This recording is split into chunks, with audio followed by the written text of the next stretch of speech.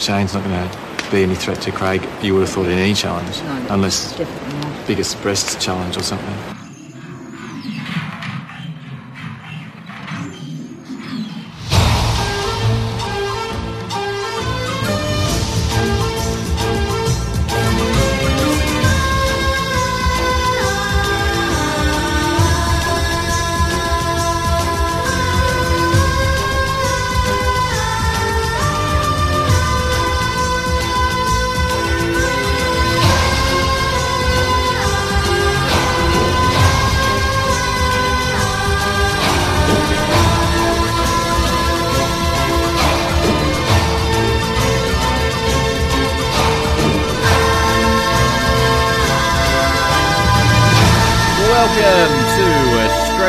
Survivor Archives, the only podcast daring to talk about the entire history of Australian Survivor, from Whalers Way right through to the present day. And you may remember us, we are a show that does exist. It's been a while. We are back.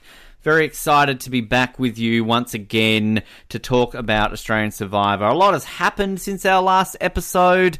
We didn't decide to just go away and think, oh, well, Karen's become a cannibal. We just can't decide to talk about things anymore.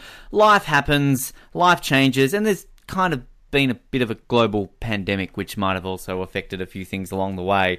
But all that's in the past because we are back today. We are so excited. We're so excited to talk about Australian Survivor again. And I'm so excited to be able to say that my name is Ben Waterworth and I'm pumped and ready to go. And I want to talk to this beautiful man that's in front of me on a screen on Skype.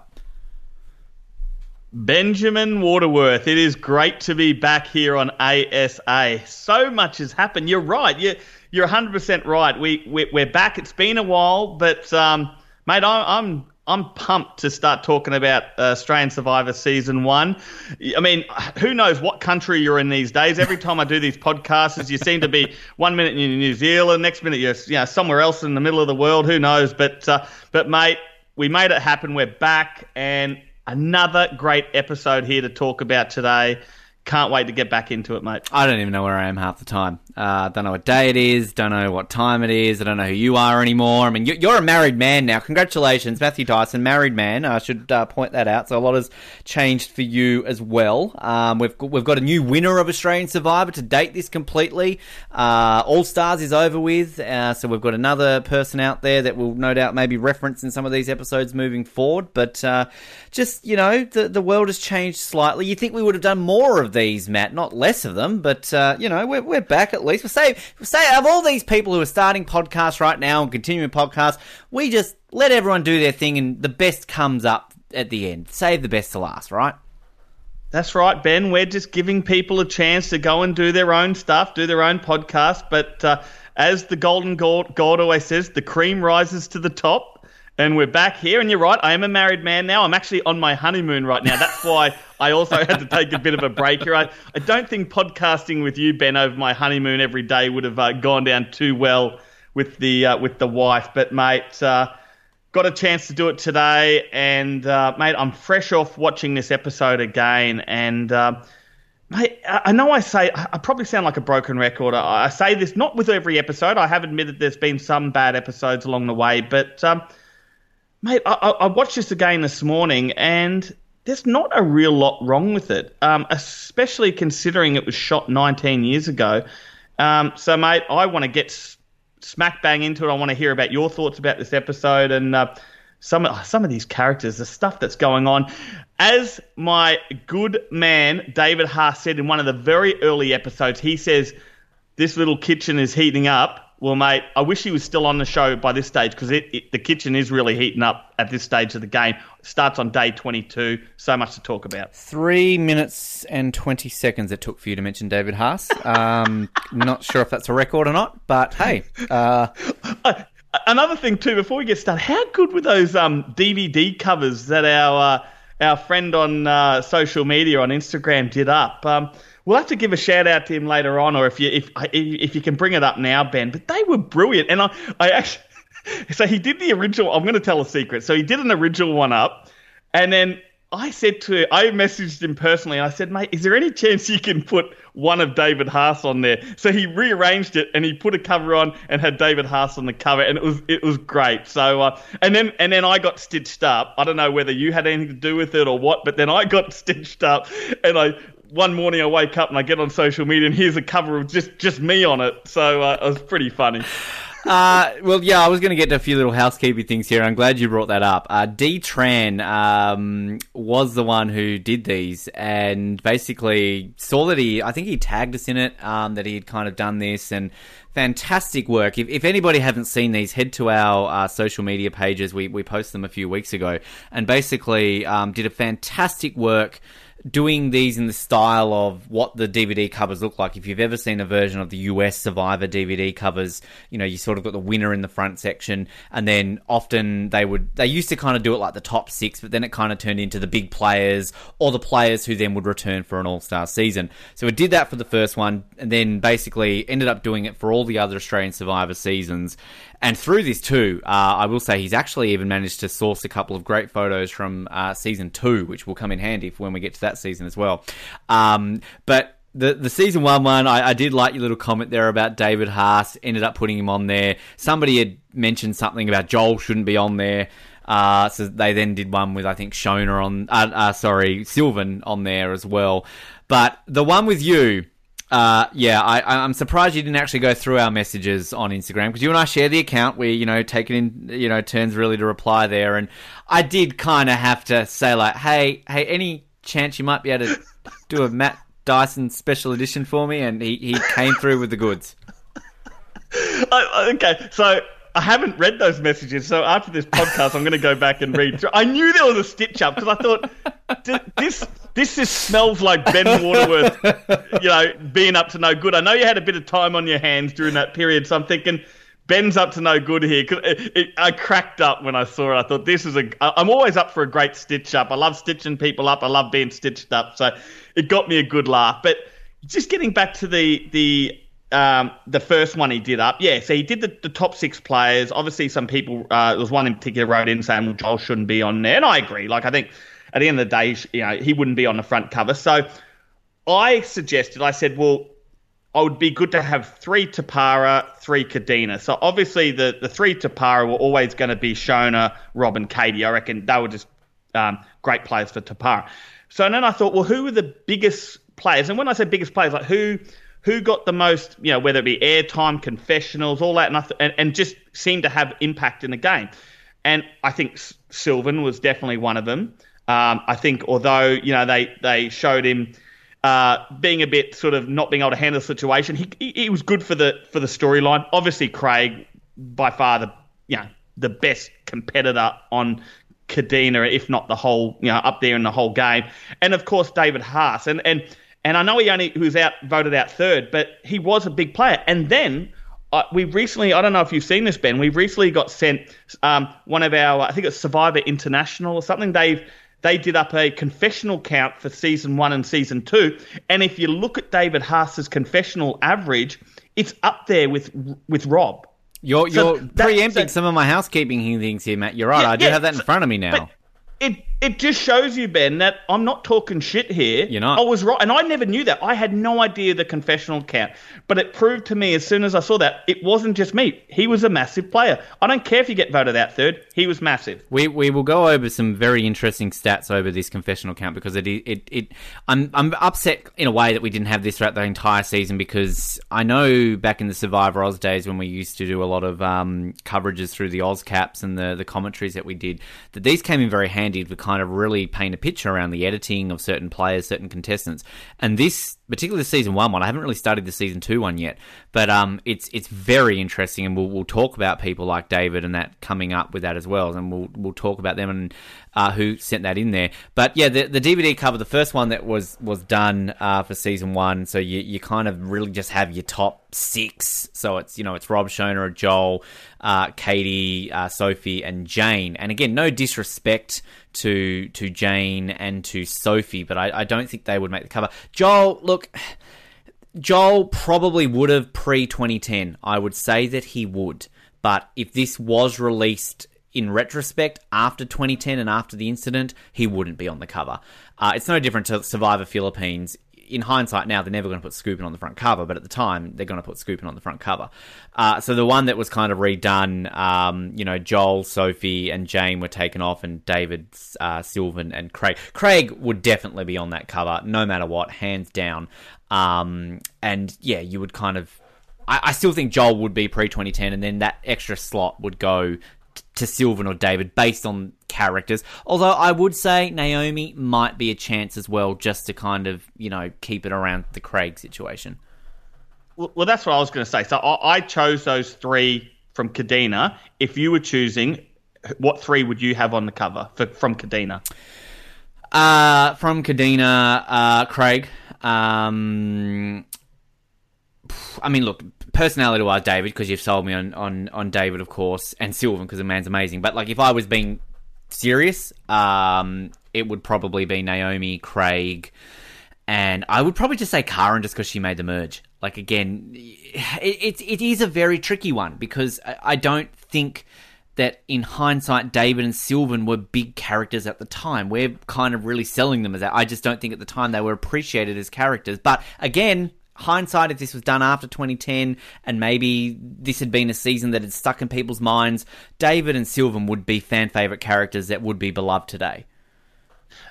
And you're right, and I agree with that. But you're saying David wasn't big at the time, but then you look at the confessional count for the 3 episodes he was in, and it proves my point. Yeah, no, you're right. You're 100% right. So yeah, every chance of that, I think, as well. And again, if people haven't checked that out, check them out on our social media pages. They look fantastic, and they really do suit that. And we put also the ones up for seasons 3, 4, 5, and 6 as well, the Channel 10 versions. They look fantastic, as does the Matt Dyson special edition as well, I have to say. And some other things too, just quickly before we get into this episode, because again, it's been a little over a month since you've heard from us. Obviously, I had a fantastic meet-up with Katie Gold when I was in Melbourne with Cable. If you haven't seen the video interview that I did with Katie, it's a fun chat. Katie, really just such a fantastic person. This is taken me now 11 minutes before we mentioned Katie, so there you go. I've pulled a Matt, and, I had to mention my fanboy moment, but such an honour to meet her in person, and such a great person, and really looking forward to getting her on the show in several weeks, and she's very much looking forward to coming on the show as well. And also, again, probably a few people are going to be asking us the questions. Where's an interview with Karen? Because generally we go boot episode interview.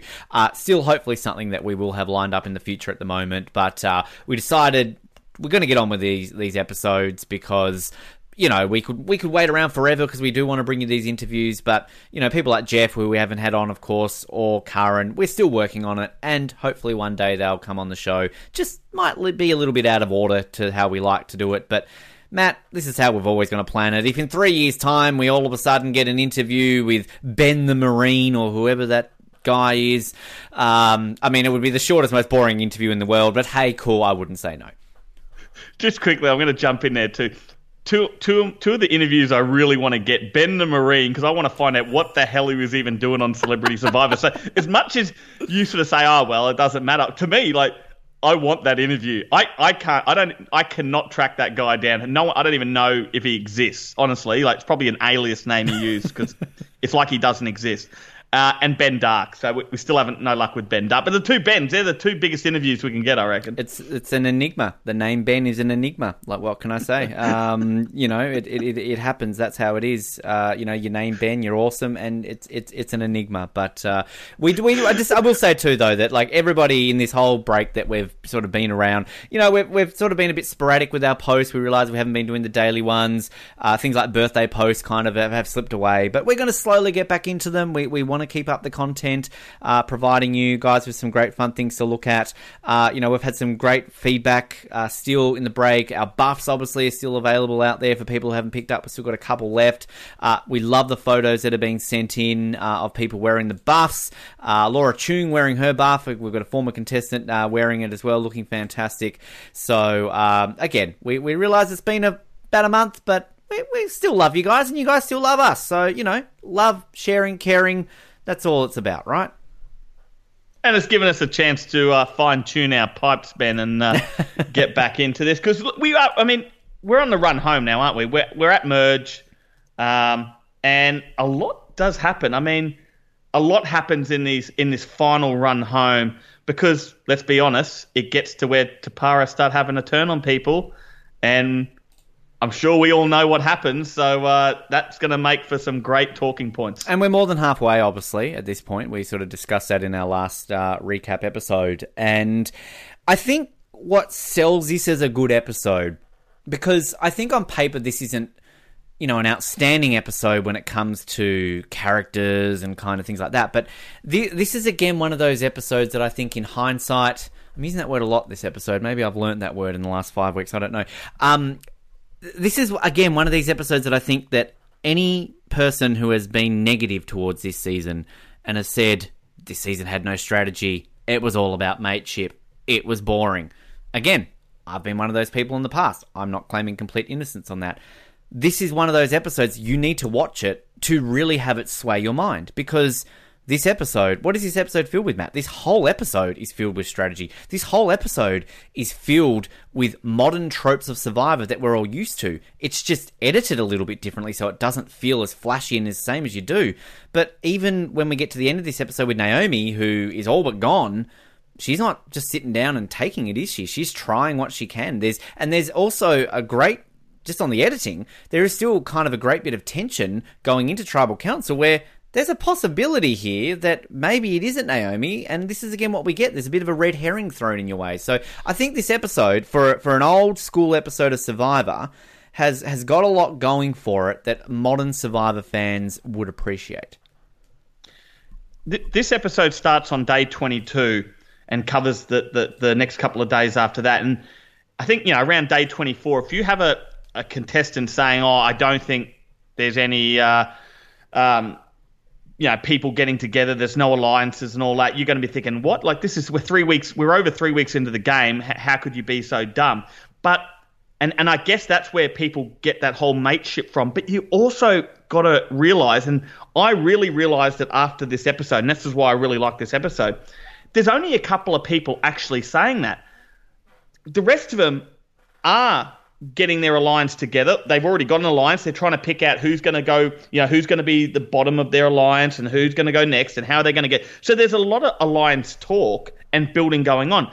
There's only like 2 or 3 people that actually don't realize that's happening, which makes me think now that actually shows you how brilliant people like Shona, Katie and Rob were, and Sophie. I'll give Sophie was in it as well, because you have to be pretty bloody good to convince humans, other people after 3 weeks, that there's no alliance going on. So if you stop and actually think about it, that's actually quite brilliant. These people do have an alliance and they've managed to convince a couple of their tribe mates that it is not going on. That's brilliant. Agree. Completely agree. And I think there's even one moment in this episode with everybody's least favourite person in the world at this point, Jane, where you're almost kind of even thinking to yourself, well, hang on a minute, Jane's actually got a strategy here. There's a few things going. Yep. And this is, though, I think the real start of bless your little heart, Lance. You really had no clue, did you? Like, there's a fantastic moment between him and Craig in this episode that when we get Lance on in a few weeks, I just feel like, maybe 18 years later, Lance, but come on, we can't let you get away with that. But you're right. I think you're absolutely right. And again, I think that this really, we've said it all along that this season heats up into such a pressure cooker. And again, we are the biggest broken down record. You've missed us doing this for over the last 5 weeks, but just watch this season and see what this season is, for what it is. And there's little moments that you will have that, again, you would argue are ahead of their time, but I wouldn't even say ahead of their time. It's in that pure development of Survivor. We were getting this in the Australian Outback and Africa at this time in the US version. So it's, again, I feel this just gets forgotten about. And this is where it is such a shame that this season is so overlooked, because, again, this isn't purely just mateship, and this isn't purely just nothing's happening. Yeah, no, you don't even hear mateship in it, to be honest. I think that's just something that ended up getting it got tagged with because there was a few players that didn't know what was going on. But like I said to you before, Ben, I think that just comes down to how brilliant some of the characters or some of the contestants were on this season. Should mention this episode is called Pick Off. It did air on the 3rd of April 2002. I always like to kind of, do a bit of a time capsule there just to relay when this was aired and, the name of the episode, because this is the only season of Australian Survivor that has every episode named.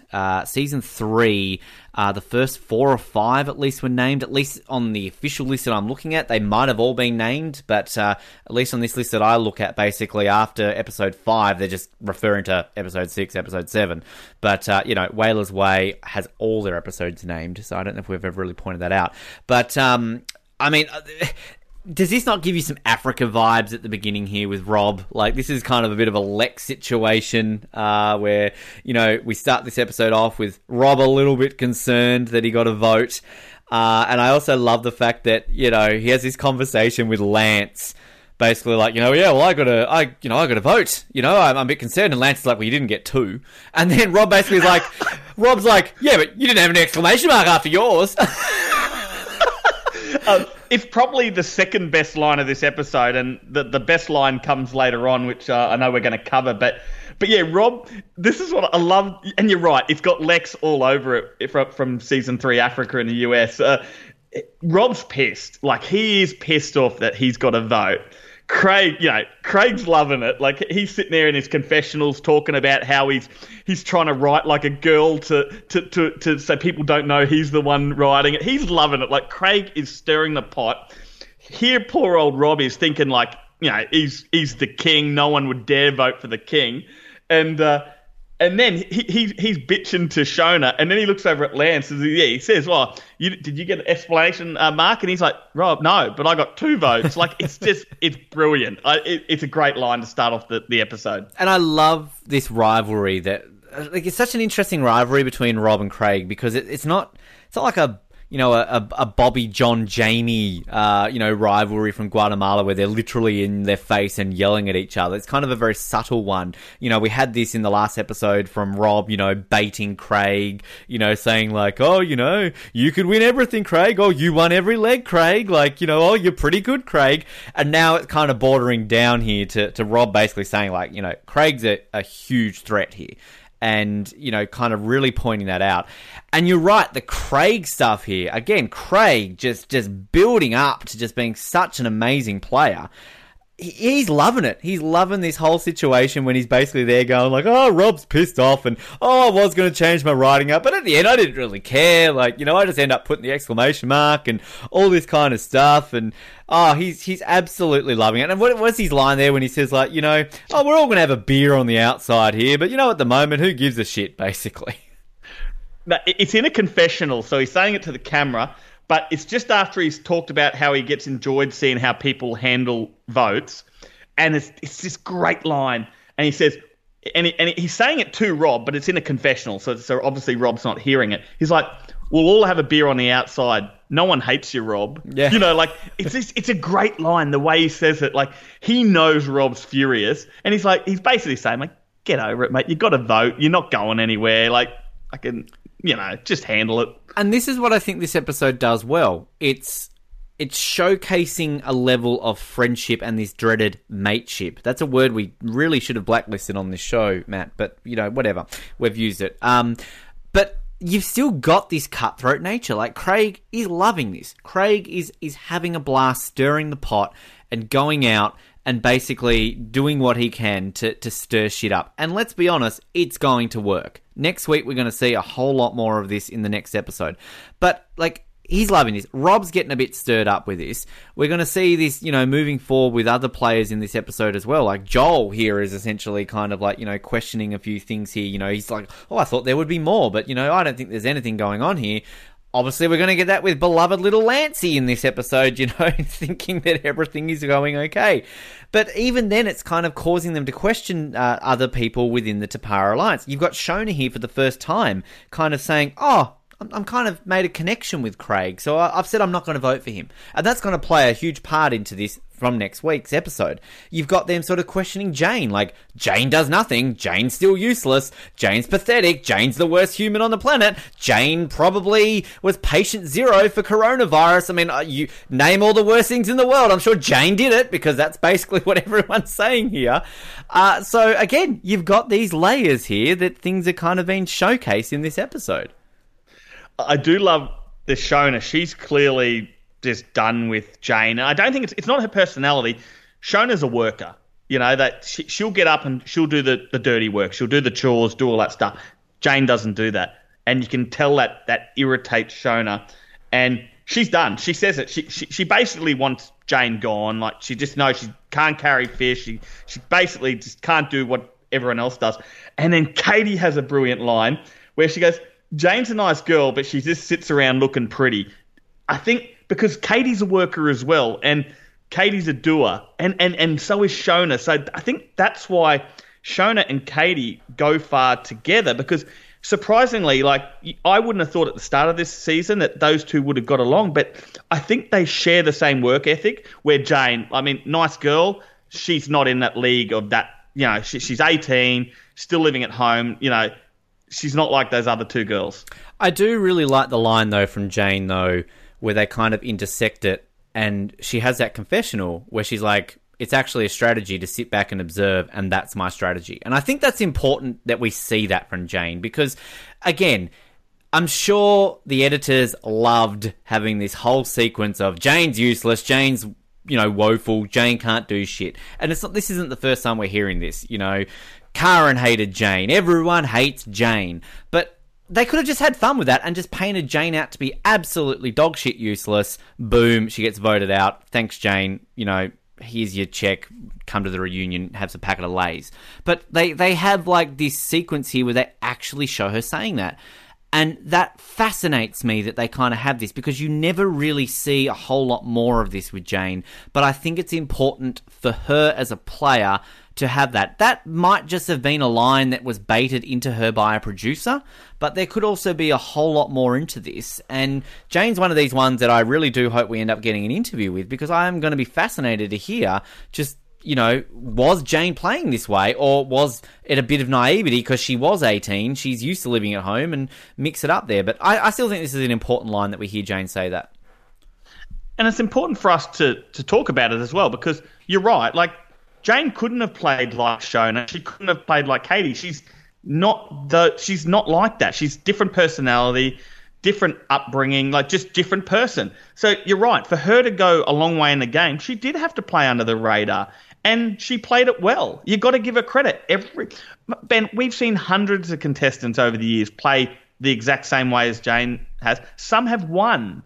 So you can't. Yeah, she was in a tough group and a hardened group, and she got a long way. I know, yes, she didn't have to go to trouble all that often, especially in the early stages of the game, but she stayed under the radar, and, you know, she lasted a long time, so all credit to her. She reminds me a lot of Amber from Australian Outback. And look what happened to Amber on the next season she went on. Jane is somebody who could win this game on a second try, you know. Yep, absolutely. And with a bit more age on her shoulders, you know, 18 is ridiculously young to play Survivor in 2001. Like, it's all well and good that we've had 18-year-olds play in the US version of Survivor now, but that came after, you know, multiple years. What do we have? Spencer in Tocantins was, I think, the first 18-year-old to play. And that's 18 seasons in. So you've had 17 previous seasons to watch this game develop. At this point, all Jane had seen was 2 versions of the US version, and she's 18 years old. This game is still so much more about survival at this point. It's not all about the strategy. So I think that, like, she needs to have that credit on some aspect put onto her shoulders, that she can have this line. I'm not here trying to say Jane is the queen of Australian Survivor, this underrated gem who is fantastic. She played a basic game. She got, 6th? And she still managed to survive basically 2 Tapara vote outs when she could have very much been voted out when Jeff got voted out. So she still was able to stick around a little bit longer. But again, I defend Jane episode all of a sudden, you know, because this one confessional from her has really put something in this for me. I'm like, Jane, yeah, You know, it's not just all about your chest size, which we'll get to at some point in this episode. You've got something going for you. We know we've got the David Haas fan club. I'm starting to think you're going to start the Jane Dalton fan club. Now, Ben, I can't remember. When I was watching this episode, like you said, we haven't done a podcast in 5 weeks. This was probably, you mentioned this probably a couple of months ago, but there was another great shot of the lizard again. I remember you named the lizard, and I couldn't remember, but it's a great, they're walking Leslie? off, and it like hisses at all of them as it's walking. I was like, what did Ben name it? I think it was Leslie, because I wanted to not assume its gender, and I thought Leslie could be both male or female. So all right, we'll stick with Leslie. I can't remember if that was what you maybe if not, it's its middle name. Who knows? But we'll stick with Leslie.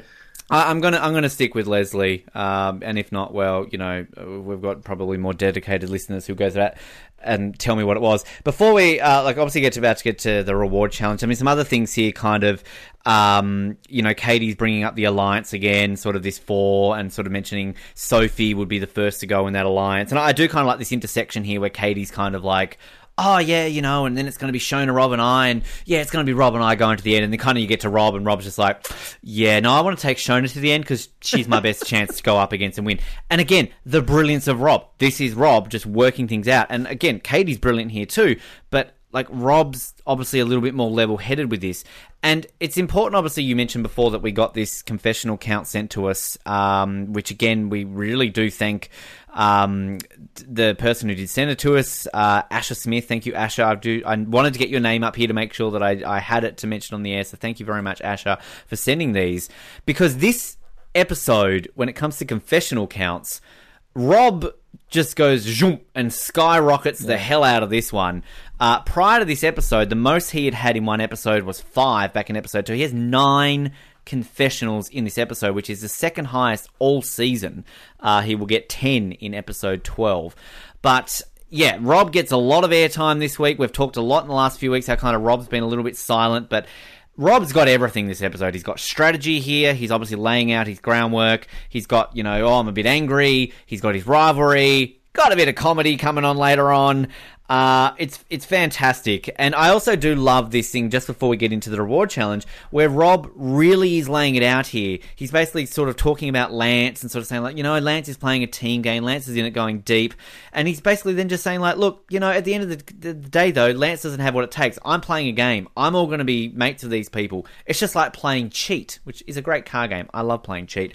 And he says, but this difference is we're not playing for matches, we're playing for $500,000 instead. So again, another confessional which sells Rob as just the brilliance of Rob Dixon. And talking about the brilliance of Rob Dixon, when he's talking to Katie, or Katie's really talking to him, to be honest, they're walking along and it's just those two. And when Katie's always, we know Katie's always going over the game plan, and she's always doing it with Rob because that's her right-hand man.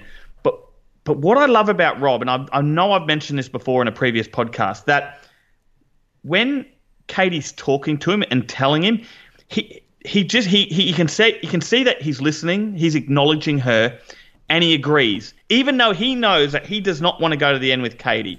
And that's a lesson to anyone that's in the future will play the game. Like, if he's like, oh, well, no, we'll see what happens. No, because he knows Katie is all in here. She's all in.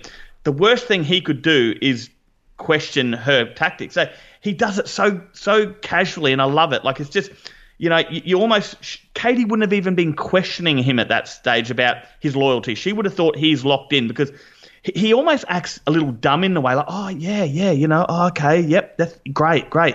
And even though, and then look, we see the very next confessional, Rob's like, that's not going to happen. You know, I'm going with Shona. That's what's brilliant. One thing, and I want to get your opinion on this. Are you surprised with Shona at this point that she's only been with Craig in the camp for a couple of days, and she's already told Craig that she will not vote for him? She's been with these other people for 20 days. She's been with Craig for like a couple, and she's already made that decision not to vote for Craig. Do you find that a bit strange?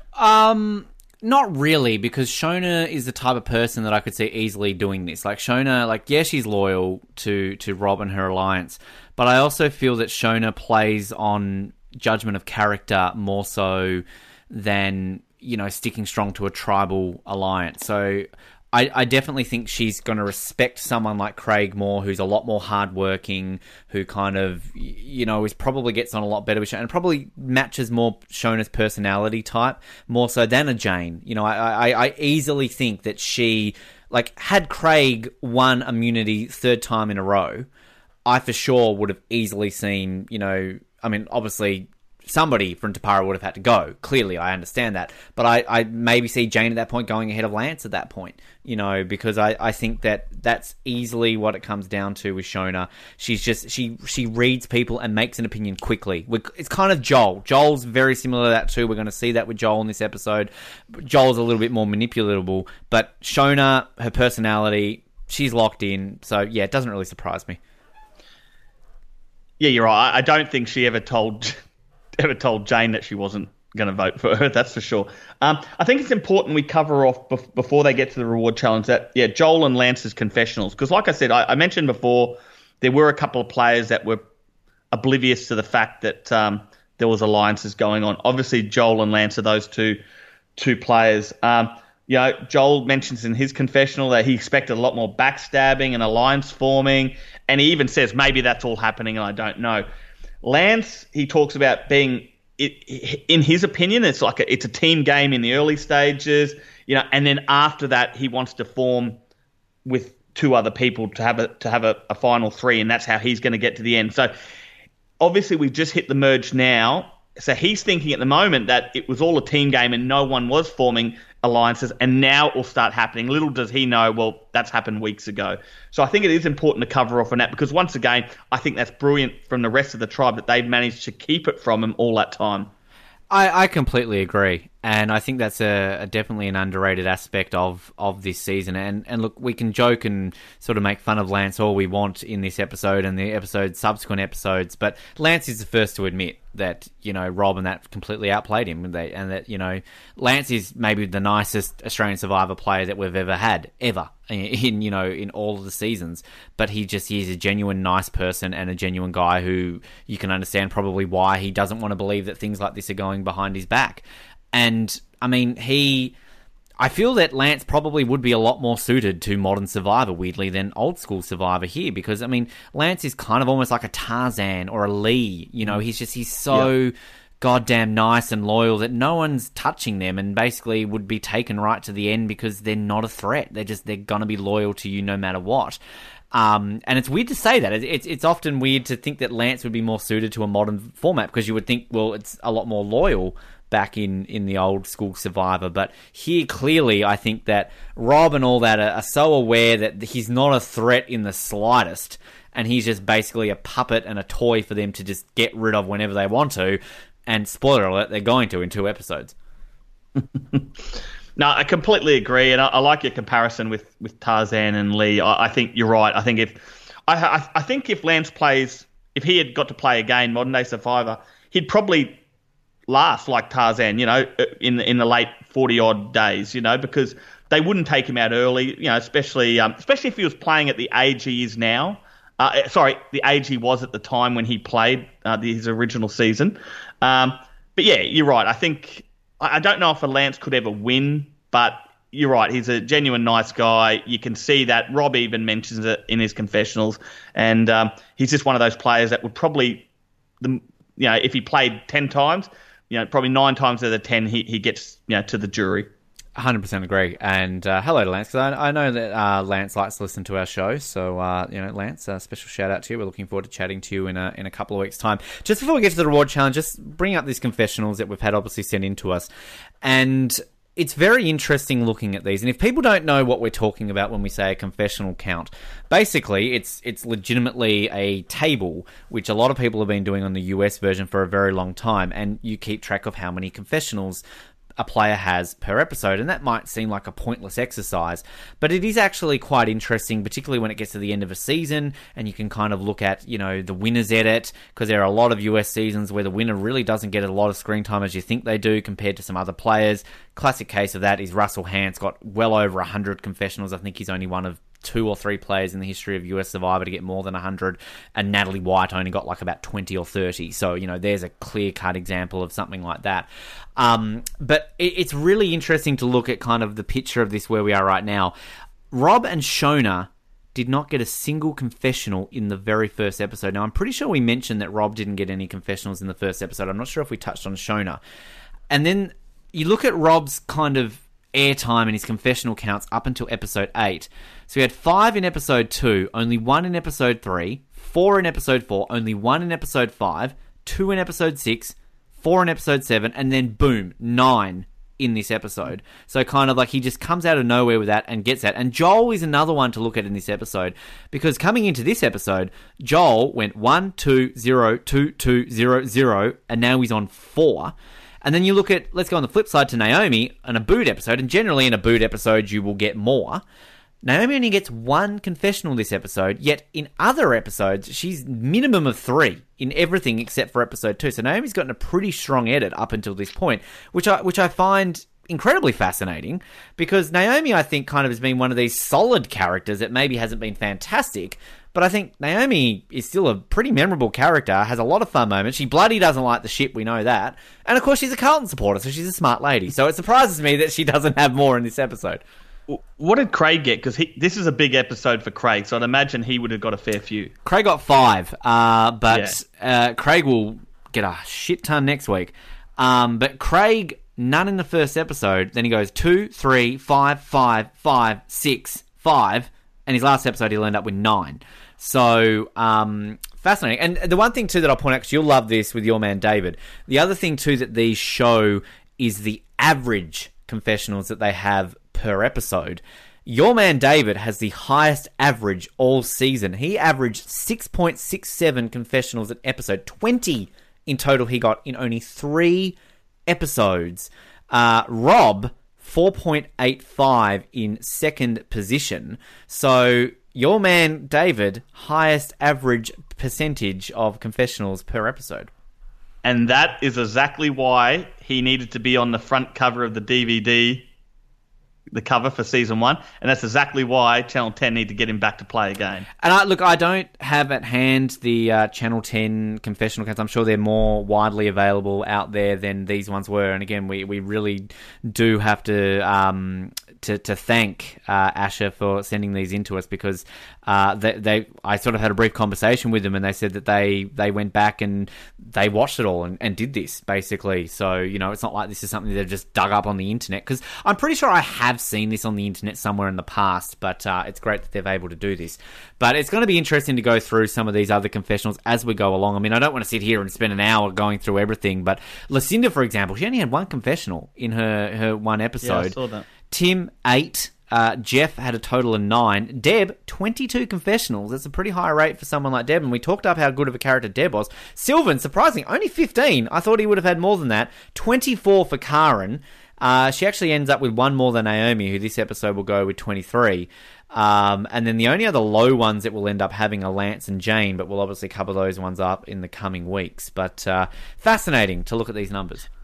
And I think it's important just to remind, just in case we've got any listeners that haven't watched that first season, these are only the 42-minute episodes. They're not the long 90-minute friggin' Channel 10 episodes. These are a lot less time each episode, so obviously it means a lot less confessionals as well. And I do believe the algorithm, or the kind of the way you count them, like I think there has to be a certain time that a person is talking in a confessional. So David's confessional that one time, and he's like, my vote tonight will be for Karen. Like I don't think technically that's a confessional that will count, because it's like less than a certain amount of seconds. I did have it explained to me, but again, I'm not sure if Asher's used that math, because the US ones that they do on the sort of the Survivor Sucks forums are pretty stringent on the, well, it's 1 confessional if like they say something and then they cut away, then they come back to them, things like that. Well, it's funny you say that, because I was always told I had 6 confessionals in my episode, and then I saw the new list, and I saw another list and it had me at 5. Someone posted up recently, had a list of every contestant of the Channel 10 season, and I was listed at 5. So somewhere along the line, I've had 1 taken away from me, but I mean, it doesn't matter. But yeah, I don't know how they work it out, but I always was told I had 6. I'd seen 6.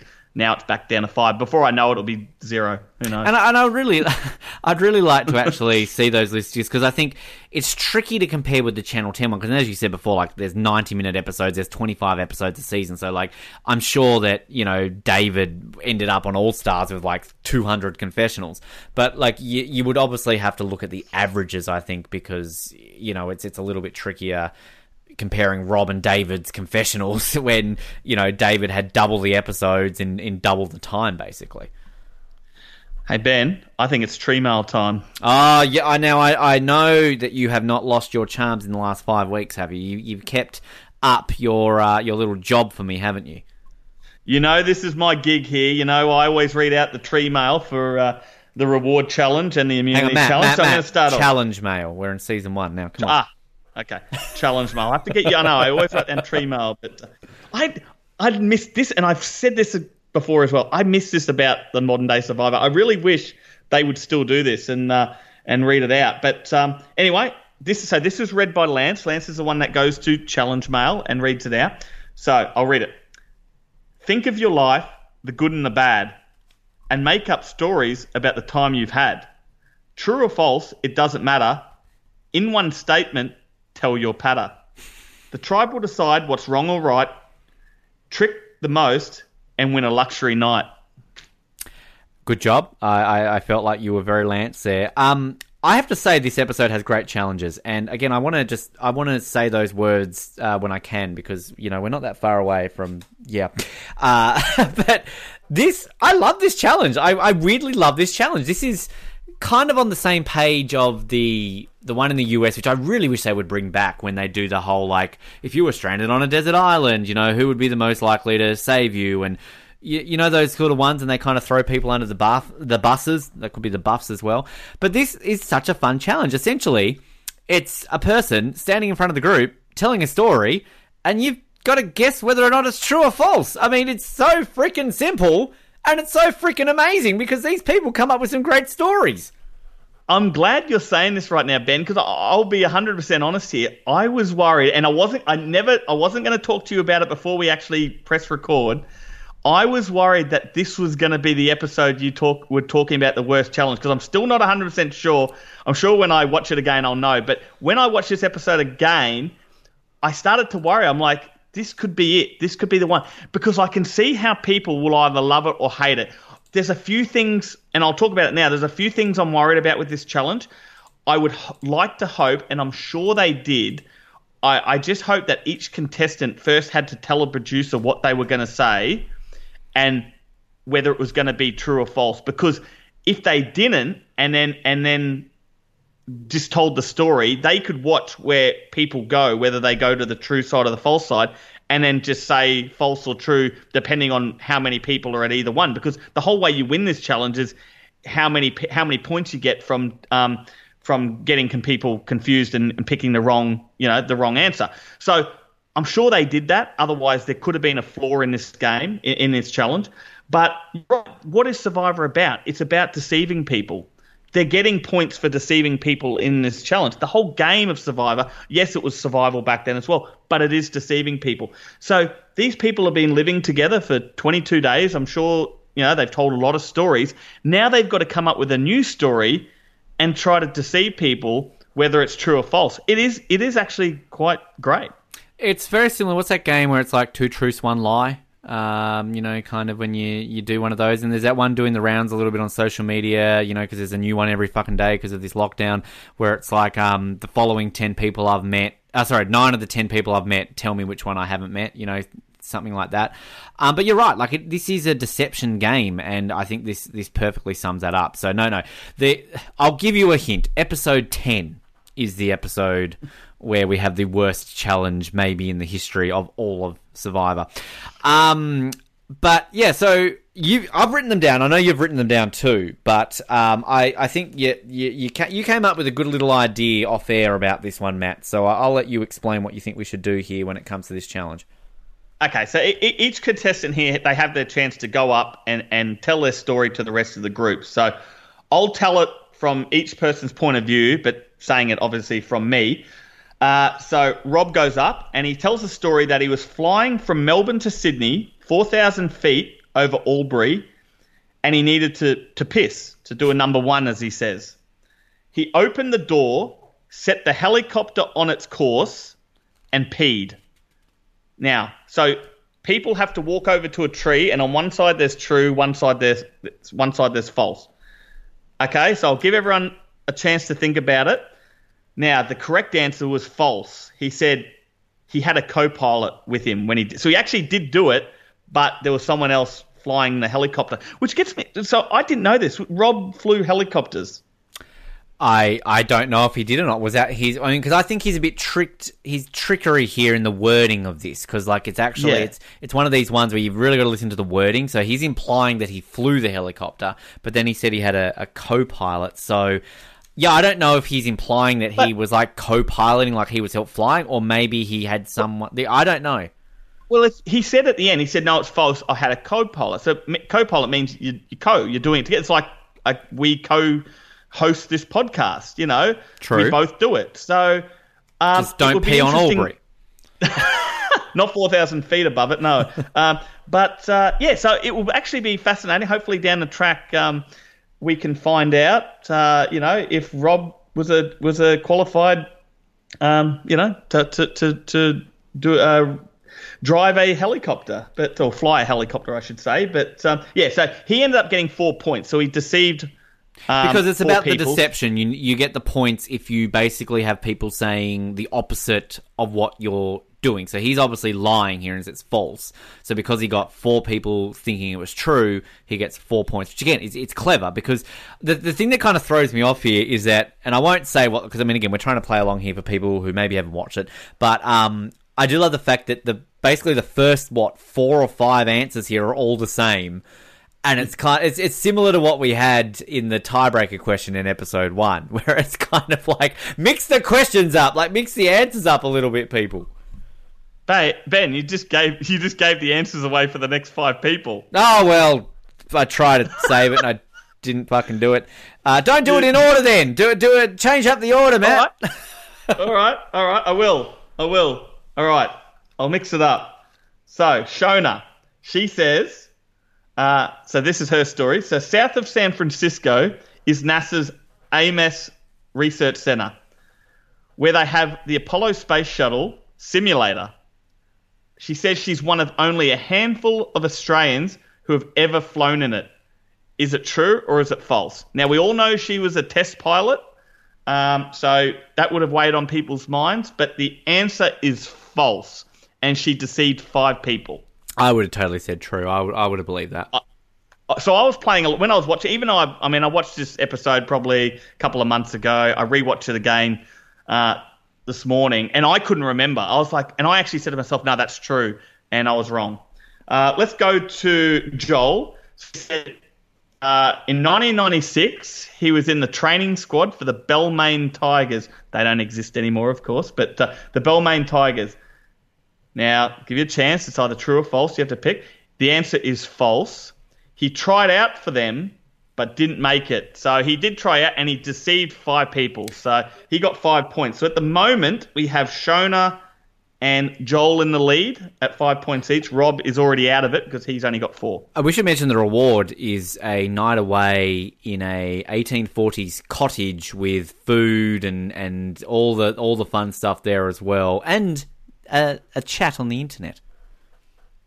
Ben, trust me, I'm getting to all that. I'm going to do a full review of where they stay. Sorry, I got excited. Ben, back up right now. You're cramping my style. Jeez. I've got it all covered. I don't like this snappy Matt now that you're married. Jesus Christ.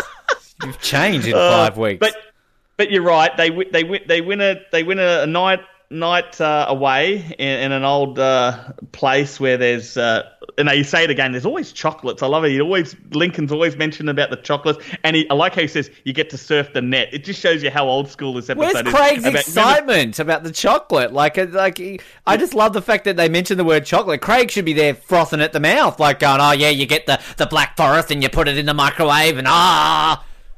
But do you reckon kids, like, we're in 2020 now, do you reckon kids say to their parents, "Oh, I'm going to go surf the net, Mum"? Do you reckon that line still I don't think it's aged. Well, no, you're right, because like, let's be honest, we remember 2002 using the internet. This is basically, dial-up days. Like, get off the phone, Mum, I've got to go on MSN tonight. But it essentially, you would have said that, but like now, I think it's just part of our lives. It's just like it's literally on our phone. It's not even something that's. Back then, it was an event to go online. Oh, I'm going to go on the internet tonight. Whereas nowadays, it's like, oh, I'm not on the internet. Like, I mean, you and I right now are on the fucking internet talking. So, like, I mean, what are we doing right now? Absolutely. But it's good. It's good to be able to sit back and watch. And it reminds you of the time. It reminds you about dial-up internet and how, oh, great, I get to get on the internet for a And then night. you get disconnected when all of a sudden grandma's calling you bloody, like, man, I'm on MSN talking to a girl I like. Like, come on. Did you ever use MSN? I was late. I was a late comer to the internet. We never had internet growing up, and I didn't get my first phone till I was 25 or 26. So that was like just over a decade ago. I was really anti sort of technology. I think I just didn't need it. It was the lifestyle. I was a traveller. I just didn't need any of that stuff. That baffles me, because you look so at home holding that radar gun in your episode of Survivor. Like, you look to know technology so well, Matt. Like, soon your customer back goes, pull over the side of the road. I know what I'm doing with this gun. Let's move on here, Ben. Senior Constable Matt Dyson been stopped for us. This is why you don't want to show us your audition tape. You don't bloody know how to work the VHS player. Like, oh yeah, 1,000 likes on Instagram and I'll do it. Like, shit, I needed to work out how to press play again. Shit. All right, let's get back to this game. So next up, Sophie. So I've done these out of order, remember, but I'm trying to. Am I doing them out of order? The first couple mightn't have been, but we'll see. So this is Sophie. So her story says last year she had the embarrassing and unfortunate incident of being at home and coming out of the shower and being caught in the nude by a car salesman. I don't know if that was Brian Heidig or what, but so she got out of the shower and she was caught in a nude. So is it true or false? She managed to deceive 5 people. Because the answer was true. She got caught in a nude by a car salesman. Now, Matt, have you ever had a car salesman come to your house? I don't get this. I'm glad you have mentioned this, because I actually rewound it and was like, did she say car salesman? Yeah. Because that doesn't make sense. But who knows? This car salesman was obviously short on sales and was going door to door. He was probably selling Amway as well at the time. Who knows? Avon or I just that's where I would have gone false, because it would have been the wording again. I would have heard the word car salesman, but then she would have been like, oh, it's false. It was a Avon salesperson, or it was a Mormon. You know what I mean? Like, that is the bit that threw me. It's the car salesman's coming to your door. I don't understand that.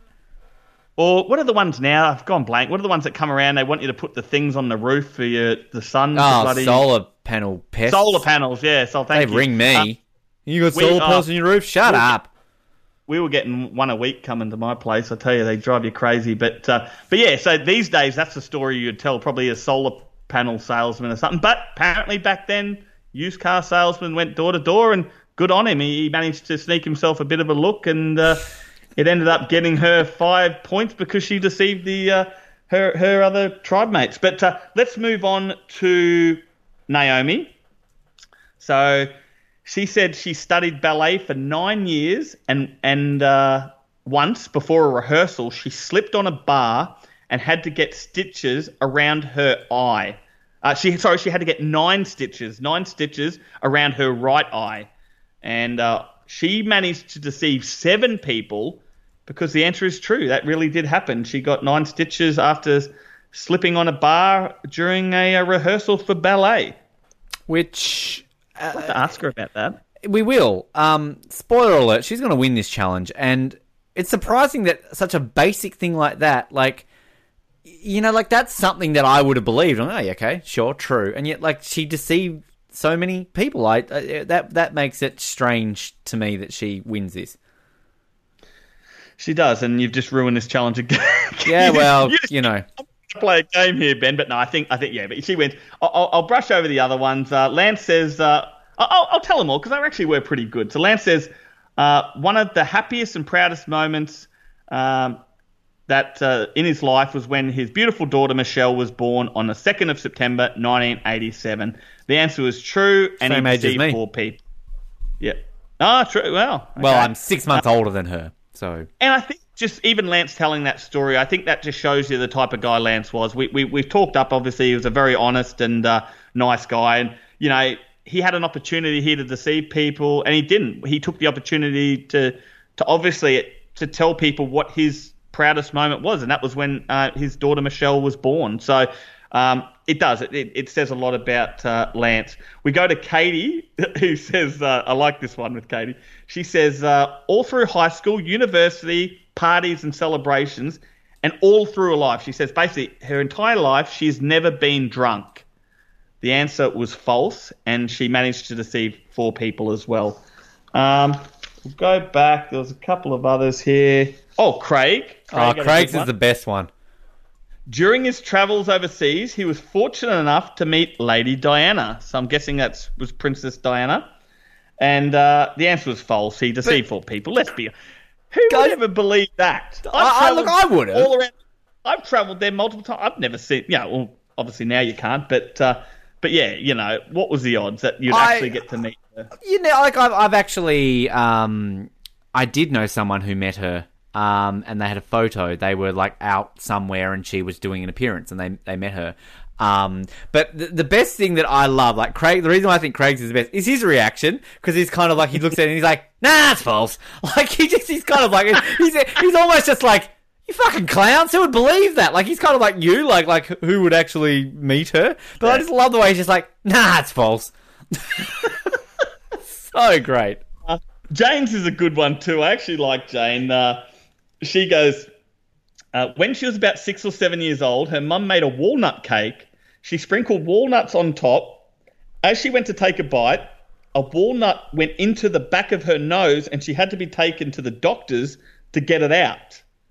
And obviously it was true or false, and it was false, and she deceived 4 people. So it was an interesting game. Obviously in the end, Naomi won. She deceived 7 people. And like you said, I was actually surprised she managed with her story to deceive 7 people. But I think that's what's great about the game. Your people are they're not also playing the story, they're playing the person. They're thinking, is this person going to try to deceive me? So it is an interesting game. And I think one up on this challenge and also the immunity challenge, and I will say, for the most part, challenges in this season, they're generally even playing fields for the most part, whereas I think Modern Survivor struggles with that because, you know, they're so physical in Australian Survivor, and even these endurance challenges are just a warped version of the same bloody thing. I understand we're kind of going to have an endurance challenge this episode, but it's a bit different than what, you know, put your feet on an awkward log and stand there for as long as you can. Like, holding something for a long period over a fire fits into everyone. Like, you know, that's gonna, you know, open playing field for that. So, yeah, I mean, it's different. And, like, again, we can go over the excuses on the budget as much as we want. But let's be honest, even when it comes to episode 10, and I will talk about the worst challenge of all time, they at least tried something different. Like, it's still very early on. Challenges were still so vital. Like, I mean, we all remember watching Survivor for the first time. We're enthralled by challenges when they first started. Nowadays, I don't give a shit about challenges, I'll be completely honest. But back then, like, these were, you know, you're hooked. And this is just something unique. And I think it keeps it open to every single person. And Naomi walks away with a reward. Good for her. Yeah, and that's one thing I like about this episode. I think I really like the immunity challenge that we'll get to later on, but I enjoyed this challenge. You're right, Naomi wins, and she gets, of course, to pick someone. She picked Craig, remember? Hey! Sorry, I just had to react like everyone else did at that moment. Hey! So you got to remember, it's important to remember, Craig and Naomi are the only original Kadena members that are left in the game at this stage, which is evident because remember there's no Aurora buffs, so they've still got their yellow or green, whichever way you look at it, Kadena buffs on. So of course, you know, people could look at it and say, well, Naomi should have picked, you know, Rob, or she should have picked Shona or something like that. But I think at the end of the day, she's like, you know what, I've been in this game since day one with Craig. her and Craig clearly had a close bond by this stage, and good on her. She picked Craig, and they get to go on their reward.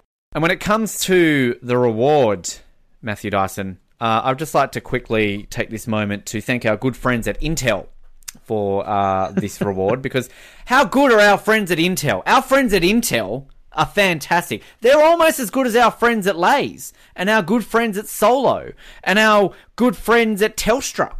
They're pretty bloody good friends, aren't they, at Intel? They're the best. We've made some great friends during this podcast, and are we sponsored by Intel today by any chance? We are now. We are now. They don't even know it, but they're our good bloody friends at Intel, and 18 years later, they're your best friend. Like, you're in lockdown, call your friends at Intel. Get them to give you a computer. Bring over some Lay's chips. Drink your Solo. Call up your friends on Telstra. As long as you're... Cherry ripe. Get a cherry ripe. Cherry ripe. Get your Black Forest going on, that sort of stuff. Take a trip to Silban's Fantasy World on your Intel computer, because they're our bloody good friends at Intel. Now Ben, did you get that? Did you get that at all? That our good Lincoln was talking about their good friends at Intel. That? I didn't know if it was subtle. It was very subtle. It was subtle, but yeah, it's brilliant. I love all the promotionals. I mean, we know this season was promoted hard, and they got a lot of endorsements and stuff. So why not get Intel involved? Why not let them surf the net? But just before, and I think it's important we cover off this before we get to Craig and Naomi getting to share in the reward. After that reward challenge, they show this massive storm brewing over Whalers Way, and it's actually really good cinematography. And you see it's raining, and the rest of the tribe, they're eating fish from the bone, and they're getting wet, and it's great because it sums up what the Tapara tribe are going through, while here the last two Kadena members get to go on this fantastic reward. And even when they walk into the the reward is at the Mikara Station. I'm going to read about what the Mikara Station is, but basically they walk in, Lincoln's there waiting for them, and he even mentioned, he's like, oh, you picked the right night to have this reward, because he knows it's pissing down back at camp and everyone's just miserable. So before we get into them enjoying the internet by Intel and all friends that. Friends at Intel. The good. I think it's important. I thought about this. I'm like, well, let's find out where this reward was, because this is what I miss in modern day Survivor. I love, Season 3 Africa is my favourite season, because they get to go to Wamba, the hospital, and the little town, and they get to do all this stuff. And they do that over, in Palau, they got to go swim with the million jellyfish in the lake. You don't see that in modern day Survivor, because let's be honest, they're always at the same island, and they can't do that anymore. So I thought, let's find out about this Mikara Station. So I'm going to read it. I'm assuming it's still there because the website still came up. So let's do a little bit of advertising and promoting Port Lincoln for when the COVID-19 lockdown's finished. Everyone can head down to Mikara Station. So let me read it. And book it with their good friends at Intel. Yes. So Mikara Station is a tranquil, secluded, privately owned property with a locked gate and staff on site. Koalas, kangaroos, birds, emus freely roam among the big old manna gum trees. Reptiles, including many venomous snakes, live amongst the old stone walling and tiny rare orchids and other pretty native plants that can be seen. Then this is where they got to have the reward. It says, a restored ruined stone homestead, chimney stone walling, and the ruins of a shepherd's huts remain as a reminder of the area's history as part of the large sheep station. Tours are available through the Port Lincoln Visitor Information Centre year-round. Get amongst it, listeners. Your next trip, let's get down to Mikara Station, Port Lincoln, and do exactly what Naomi and Craig did all those years back in 2001. I'm just looking here online with thanks to our good friends at Intel. Is it mikarakoalas.com? Is that the website? I just got on. It's this visit Port Lincoln. Okay. See, I'm on their official website, then mikarakoalas.com. There you go. It's a wild koala colony basically there at the same time. Visit portlincoln.com, hit that up too. I think that's a good idea. It's a beautiful little place. Look, Matt, I'm telling you now, I mean, it's a little bit tricky now considering that, A, we can't really travel, and B, I'm living on the other side of the world. But I feel that if you and I do the eventual thing, which we would love to do one day, and head out to Whalers Way, do a bit of coverage out there, let's stay at Mikara Station. Let's have some steak. Let's eat our chocolates. Let's jump on an Intel computer. You know, like let's bloody live it up. I'll be there, but I want Lincoln to come with us. And yes. when we walk in, that he's already in the hut. Yes. And we walk in. We walk in, and there's the bowl in the middle of the table with the cherry ripes and a few other little assorted chocolates. And I want the computer running with the Intel, our good friends at Intel. I want it all reset, and I want and he mentions about how it's got clean sheets and warm water, and he's got the fire going outside of the hut too. There's a little shot of it. You could easily miss it, but if I'm coming, and I'll come down, but I want Lincoln there to greet us upon entry. One thing I got to say though, I love you to death, Lincoln, but it's when they enter the door, how it's kind of like he's still in host mode, like with our good friends Intel, blah, blah, blah. Like, think about Jeff Probst, you know, hanging out with Colby in the car in Australian Outback, Jeff Probst on the boat with Dr. Sean. You know, Probst is just a little bit chilled, like with Kelly Wigglesworth in the bar, like a bit chilled. You're chilled, Probst. Lincoln's still in complete host mode here. He's just kind of like, with our good friends Intel, you have a computer, and guess what, Naomi? You get to keep it. But I'm sure executive producer Stephen Peters pulled Lincoln aside and he said, "You promote the shit out of Intel because our good friends Intel." Yes, he's like, remember, they're our good friends. I got no doubt that was probably the last thing he said to him before Craig and Naomi came in. He said, "Remember, Intel, they're our great friends." I feel my impersonation of Lincoln has become very much like a sale of the century. Like, Lincoln's very much like, "Hey guys, come on in, like, you know, let's look at this and let's do that." You know, if it was Dicko, we know he'd like, "Hello guys, come on in, play hard and play fair and bloody get our good friends Intel." I did laugh, actually. Lincoln's already halfway through his speech and Craig's still stuffing around trying to close the door as well. It was actually quite funny. I rewound it and watched it, and I was like, "What's Craig doing?" And he's like, "Do I shut it hard? Do I not? Do I do?" It takes him forever to shut the bloody door. And by that stage, Lincoln's already halfway through his speech. And but in all seriousness, Ben, we are going to do a Port Lincoln trip one day. We are going to go out to Whalers Way, and mate, we are going to go stay a night at the Mikara Station for sure. I do one thing that I agree with you when it comes to sort of like this editing, this sequence here where you kind of have the intercutting between, these two and also Tapara. And I love the way kind of you've got this thunderstorm. They're all huddled in this little boat thing, this little shelter. And I love kind of how that goes. And I do appreciate Joel here putting rice in his pocket for a rainy day, to which is it Rob turns around and goes, "It is a rainy day." He's like, "Oh, no, but I want it tomorrow, just like in case," and stuff like that. But I do kind of like the cutting back and forth. It's always good when they do that. But I think the thing that is kind of gelled over here is that Naomi and Craig are two young, attractive, people, single at the time, and here they are spending a night together in romantic Mikara Station. So I'm really kind of just wondering why they didn't play up to that just a little bit more. But, it's still a nice little thing. They're eating their steak. They've got their chockies on their bed. They're getting excited for the pillows. And I do love how they kind of cut to an ad and with Craig basically going, "I'm stuffed." And then they cut to an ad.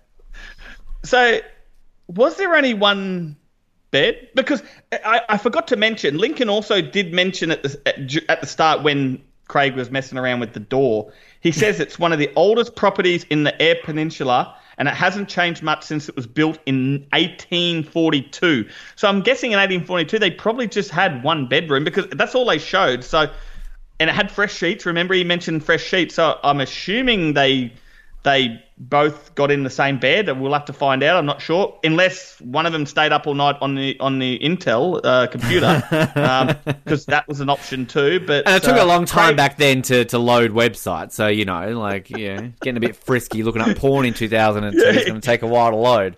Craig gets caught looking up stuff he shouldn't have, but no, it was quite funny. BlackForestChocolateBabes.com.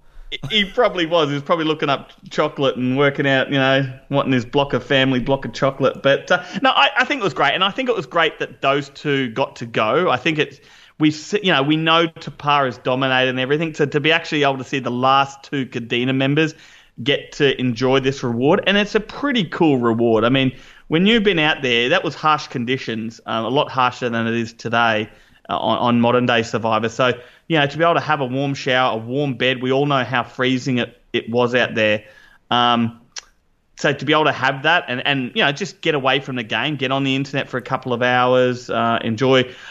We see him enjoying an actual sit-down dinner with cutlery. I mean, that was a pretty big deal as well. I mean, they've been eating, rice and beans, or were they even eating beans? Who knows? But, fish and just with their hands, and now they get to have an actual sit-down dinner with cutlery. So it's a pretty big reward. So I'm glad those two won it. And you said before, I agree with you, kind of like it's different today. We don't get rewards like this really anymore. Even sort of when they get a night away, it's generally just at a makeshift set that they've made somewhere. Yes. Like you never see them go off, whether it be the US or the Australian one. So I always like a reward like this. And one thing I'll say about the rewards this season, and I know kind of it's something that you've brought up in previous episodes and we'll continue to bring up no doubt in the coming weeks, is that we kind of lose a bit of relevance to rewards this season, because really this is where that dreaded mateship does come in down the line, that basically, let's win a pizza, I'm just going to share it with everyone. Like, I'm going to this, I'm just going to share it with everyone. This is kind of one of the last rewards where it's like there's no second guessing here for Naomi to take Craig, is there? No, and you're right, and this is what they should have continued doing. Obviously, they're limited to how many places they can go, but I wish there was more of this going forward, where they separate, two of the contestants or three, and they get to have an overnighter or just a few hours.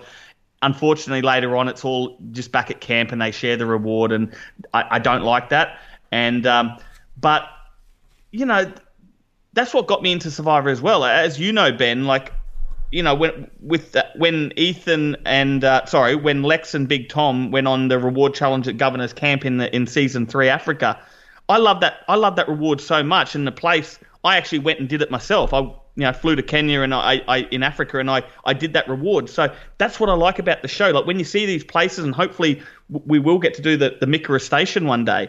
That's what I like about it. Survivor, it incorporated the outside the actual gameplay, but it incorporated what's going on around their surroundings, where they're actually having the contest. So, and people could then, fans of the show could say, hey, I'm going to go stay there myself. So, it's a shame they didn't keep this up in the later episodes. Australian Outback, Great Barrier Reef, and to my my memory stuck with me when I eventually went to the Great Barrier Reef, I wanted to take some coral from the island that I went to, but I'm thinking, don't be Colby. I'm remembering that bloody warning that was on my screen telling me that it was a federal offence. You will get fined and shot and hung up and kicked in the gut with a boot. That was The Simpsons, wasn't it? Whatever. But I was worried for my safety, and I thanked Colby Donaldson for breaking the law back in 2000 when he did that. But again, I just kind of say for the rest of this season now, I'm just going to picture Joel with squishy rice pockets. I don't know, like, it's just something going on there. Now the version that we watched, and if anybody's watching along with us on YouTube, just got to point out the ad right here, Matt. Again, the competition's going on here. Our good friends at Intel, our bloody good friends at Ford. You can win the brand new Ford Escape. You can win a trip to the finale with our friends thanks to Jet Set Travel as well. Or you can win basically a bunch of prizes here. Now, the prizes that you can win, there's the official guide, the book. There are buffs. There's a Australian Survivor t-shirt and a mug. Now, is that the mug that you ended up having that you broke? That's the mug that got smashed. That's it. Every time I see it, it annoys me. I had a pristine condition mug and it got smashed. Is that how you got it? Did you win it from this competition? No. I was a poker machine attendant, and that's right.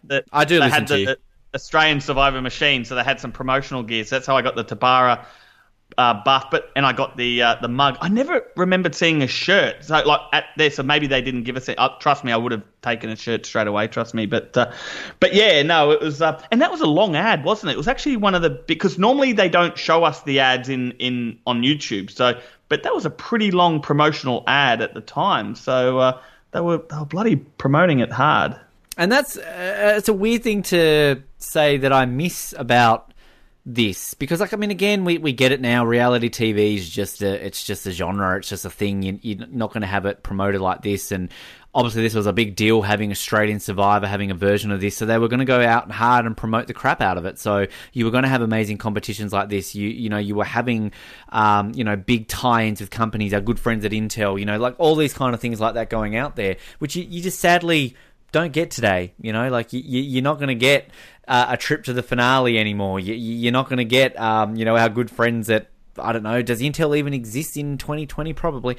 Our good friends at Hewlett Packard or whatever it is. So it's kind of not quite the same anymore. But if we haven't already, we will post that ad on our social media so you can see what we're talking about.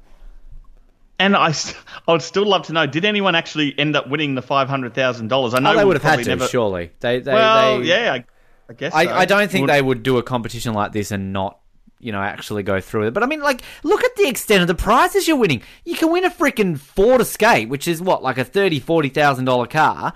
Then you got $500,000, then a weekly prize of $5,000. So there's what, like 12 weeks of this show. So that's, $60,000 that they're giving away. So while the budget might not have been big, they got the sponsorship lined up for this show. So, good work for them. Not going to happen any, sense of closeness to that, how you're going to get that today. But I think occasionally Lee Castledine's given away a Holden or something. I miss Lee Castledine's Holden ads. Whatever happened to them? They were the best part of season 4. Yeah, they were on... Brian Lake won that, didn't he? Brian Lake, I'm sure, won it. Did he? Yeah, no, he did. Or did he? If he was going to win it, he said he was going to give it to someone, and someone else won it. I can't remember. You think? Yeah. No, I can't say I remember either. But I remember that whole season just loving Lee's ads every single bloody time they came across. And just a quick update: we still haven't found Sylvan's ad, the KFC ad. We've spent the last 5. That's what we've been doing for 5 weeks. We took 5 weeks off to find it. We bloody can't find his KFC ads. I know you've been looking hard. I've been looking hard. Chris Dixon, our good listener and friend, he's been looking hard. No one can find it. So I'm sure it's out there somewhere. It's probably, he's probably promoting a bloody Zinger burger or something, but or some Wicked Wings or something. But if anyone finds it, we'll give you a buff. If you find it, we'll give you a buff. Absolutely. Simple. Absolutely. That's what's going to happen. Now, some decent stuff here again. Like this whole episode around the challenges, as we've kind of talked a lot about the strategy and things like that. I mean, we've still got a whole lot more sort of here between this and the immunity challenge. I do love when Naomi and Craig return that Naomi basically kisses everyone. Like, I don't know if you really noticed that. Like, Naomi's giving everyone a kiss. But this kind of is where we get Joel bringing up the whole situation where Craig in the last episode came to him and sort of spilled the beans about what Katie was doing. I do love his interaction with Rob here. The way, Rob's basically going like, well, it's not surprising. He's trying to save himself. And Joel's basically like, oh, yeah, but no, I trust him. He doesn't seem like the type of person that would do this. And Rob basically, you've known this guy for 3 days. Just like, I love the way he does that. Yeah, and it's important to mention too that this is now day 23, and you're right. It's all about how Craig is trying to ruffle feathers. He's basically dobbing on Katie. He's trying to convince Lance and Joel of what's going on. They really don't want to know, but then Joel does start questioning it, and then like the brilliance of Katie and Rob, they're like, they're talking to him as if no, that's not going on. Like, and then Katie. This is the brilliance of Katie, guy. I mean, I don't need to sell how great this woman is at this game, but I'm going to try to sell it again because she's sitting around a fire. It's Katie, Rob, Joel, and Shona, and they're sitting around a camp, and she knows that Joel's sort of questioning all this. That's what Craig's saying. So then Katie comes up with this great story that basically that Craig has told Katie that Lance and Joel are in an alliance and that they're basically plotting against them. And it's brilliant. It's all bullshit. It's all lies. But she knows she's basically trying to sell the story to Joel. Well, he might be telling you this, but guess what? He's telling the same thing about you and Lance to me, trying to get me against you. It's all bullshit. Never happened. But and then Joel, of course, is like, yeah, I can see. Yeah, you're right. Like, Brilliant. And then she goes into this great confessional about how she's so deep in lies, she's either got to come clean or just keep lying. So, of course, we know she just keeps lying.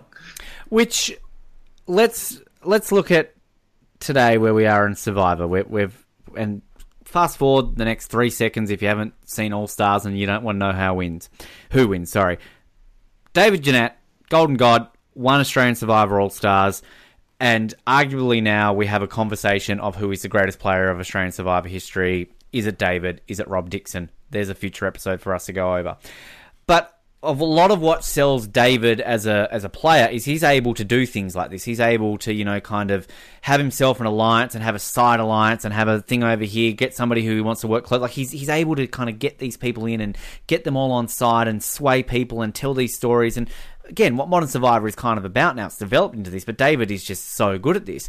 But look, exactly as you described what Katie's doing here. Katie's able to turn this into a situation similar to what you're doing in Modern Survivor by kind of swaying it around like this. Now, again, different eras, and I'm not going to be disrespectful to Joel or Lance the way I say this. Lance and Joel are probably two of the easier people that you can spin a yarn like this to and they're going to believe you. Again, no disrespect to them, but it's still incredibly ahead of its time to be able to do something like this. And it's just, it's the layers of this season that never get credit. You've got Katie doing stuff like this. You've got Rob doing his, Rob father mentality of controlling and still being able to manipulate without really getting his, shit on his face. You've got Craig stirring the pot here, so this conversation is happening in the first place.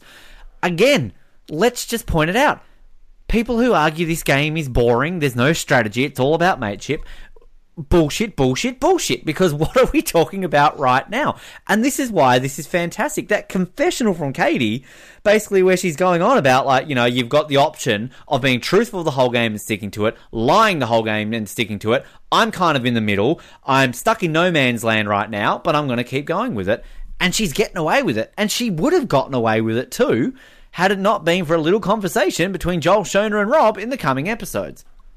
Yeah, absolutely. And I think if all remaining 7 of the Tapara members had have been, I guess, like, Joel and Lance, where they weren't aligning with anyone and it really was just like that, well, then, of course, you could sit back now and say that was a shit season, mateship and all that. It was like 2 people, it was a couple of people. That the rest of them were playing hard, really hard, like harder than some of the newer seasons that's going on. So, yeah, you can't sit here. Yeah, just because a couple of people had been tricked by better players, and that's not disrespecting those players that got tricked. Everyone gets tricked in Survivor. Only the winner, or guess the final 2 or 3, are the ones that make it to the end, and then it's up to the jury. So everyone else does get tricked, or they get outplayed. In the end, those other players got outplayed, and even in the end, Katie gets outplayed. So, yeah, you're right. It's actually, and I like the fact that they're playing that hard, that they are tricking a few players. It actually shows you can actually sit back then and say, well, they were actually great players. Katie, Shona, Rob, they were great players. And I would make the argument that the end of this season and what we're building up to is hands down a entire length of the world ahead of what we got at the end of All Stars, because the one thing that we've talked a lot about this season is how there are definitely moments where you could tell if this was Modern Survivor, it would be edited differently. You're going to get a sound clip from one episode, this, that, and everything else. We know that they're very stringent on season 1 of sticking to chronological order and showing it how it played out rather than editing around it to tell a different narrative. That's not how they do it in Modern Survivor. But I think what really works with that is the build-up to this season to what we're ultimately going to get in the final episode and how amazing that is. You're not going to get that if you're manipulating edits and doing this and doing that all over here. So that's why I would say that this season, although, okay, on paper, it's a pagonging, it's kind of obvious what we've got for a couple of weeks. We had a pagonging in All-Stars, and they had to throw out completely stupid random twists of let's send 4 people to Exile Beach to have a stupid challenge to get back on and cause stupid drama, and oh, AK, you're about to get voted out, but hey, why don't you go to Fire because you never, like, it's dumb, pointless crap that adds nothing to it. Whereas this gets played out all completely natural. You've got shit being stirred around us right now with all of this crap that Craig is digging up, and then as soon as Kadena are gone, then Tapara have to turn on themselves. think about every single boot that plays forward. Lance, absolutely no fucking clue that there was an alliance. He's gone. He's blindsided. Jane, admittedly, probably the most boring vote out of the whole merge section, but we'll get to that. And then from then, we have all the drama involved around Joel, Shona, Rob, the Sophie vote out, because that's the big turning point. That's the big flip. And then all of a sudden, you've got all the shit going down from that point on. So I, for one, would argue that the end of this game is hands down better and more entertaining than what we got in All-Stars. Absolutely, and that's, I mean, they've got a mix of people in that in the game at the moment that they're playing all different ways. Like Katie has a great confessional where she's talking about Sophie, and I love this because Sophie does a confessional first where she says that she's having a rough time with her conscience, and that the game, and she's been having that the whole game, and it's actually getting harder and harder to play. It then cuts to a Katie confessional, which is great because she's having a go at Sophie. She's annoyed with Sophie because she's like, well, Sophie is proud to be in their alliance, but she's not happy to make any of the dirty decisions or make any of the hard calls. And that it's actually disturbing. She says it's disturbing her.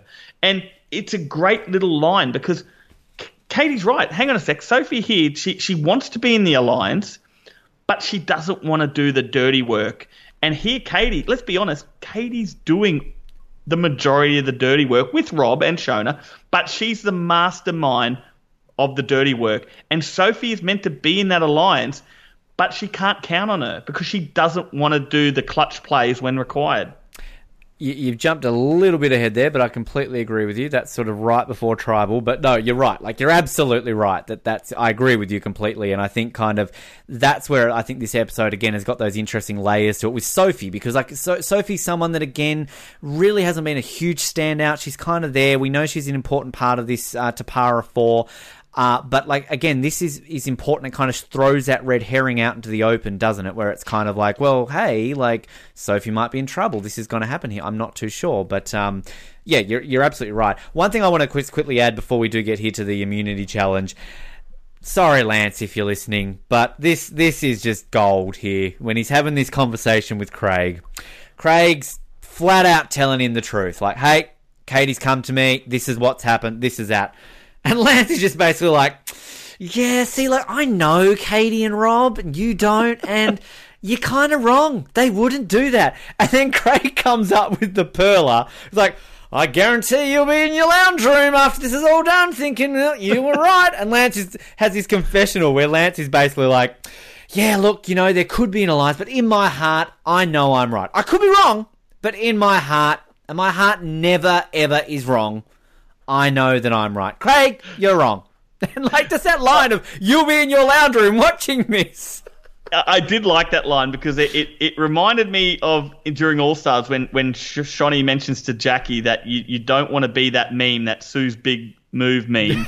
So it's basically exactly what Craig's doing all those years before, 19 years earlier. He's telling Lance, you don't want to be on your lounge sitting at home thinking, shit, like I was right. And Shonny was doing it all those years later, saying it to Jackie, like, you don't want to be that person that becomes a meme because you didn't make the big move. Sorry, I admit, I did jump forward there to day 24 after the immunity. I'm not sure how that happened, but it all fit all very well into what we're talking about. But I think we've just discovered then, Matt, that again, Australian Survivor Season 1 well ahead of its time. Fuck Sue's big move. When's Lance's big move happening? Like, I'm waiting. Are you waiting for Lance's big move? I am. Good point. I am. Now, Ben, we're up to the tree mail. What do you call it? Challenge mail. I'm just so used to calling it tree mail. But anyway, so it's for immunity, and I'm going to do my thing again, Ben. I'm going to read it out. So you ready? Who's reading this now? Who are you impersonating? Who did read it out, actually? Good point. I'm just going to try this impersonate myself. Go for it. The esteemed Australian Survivor legend that is Matt Dyson, coming soon to a DVD shelf near you.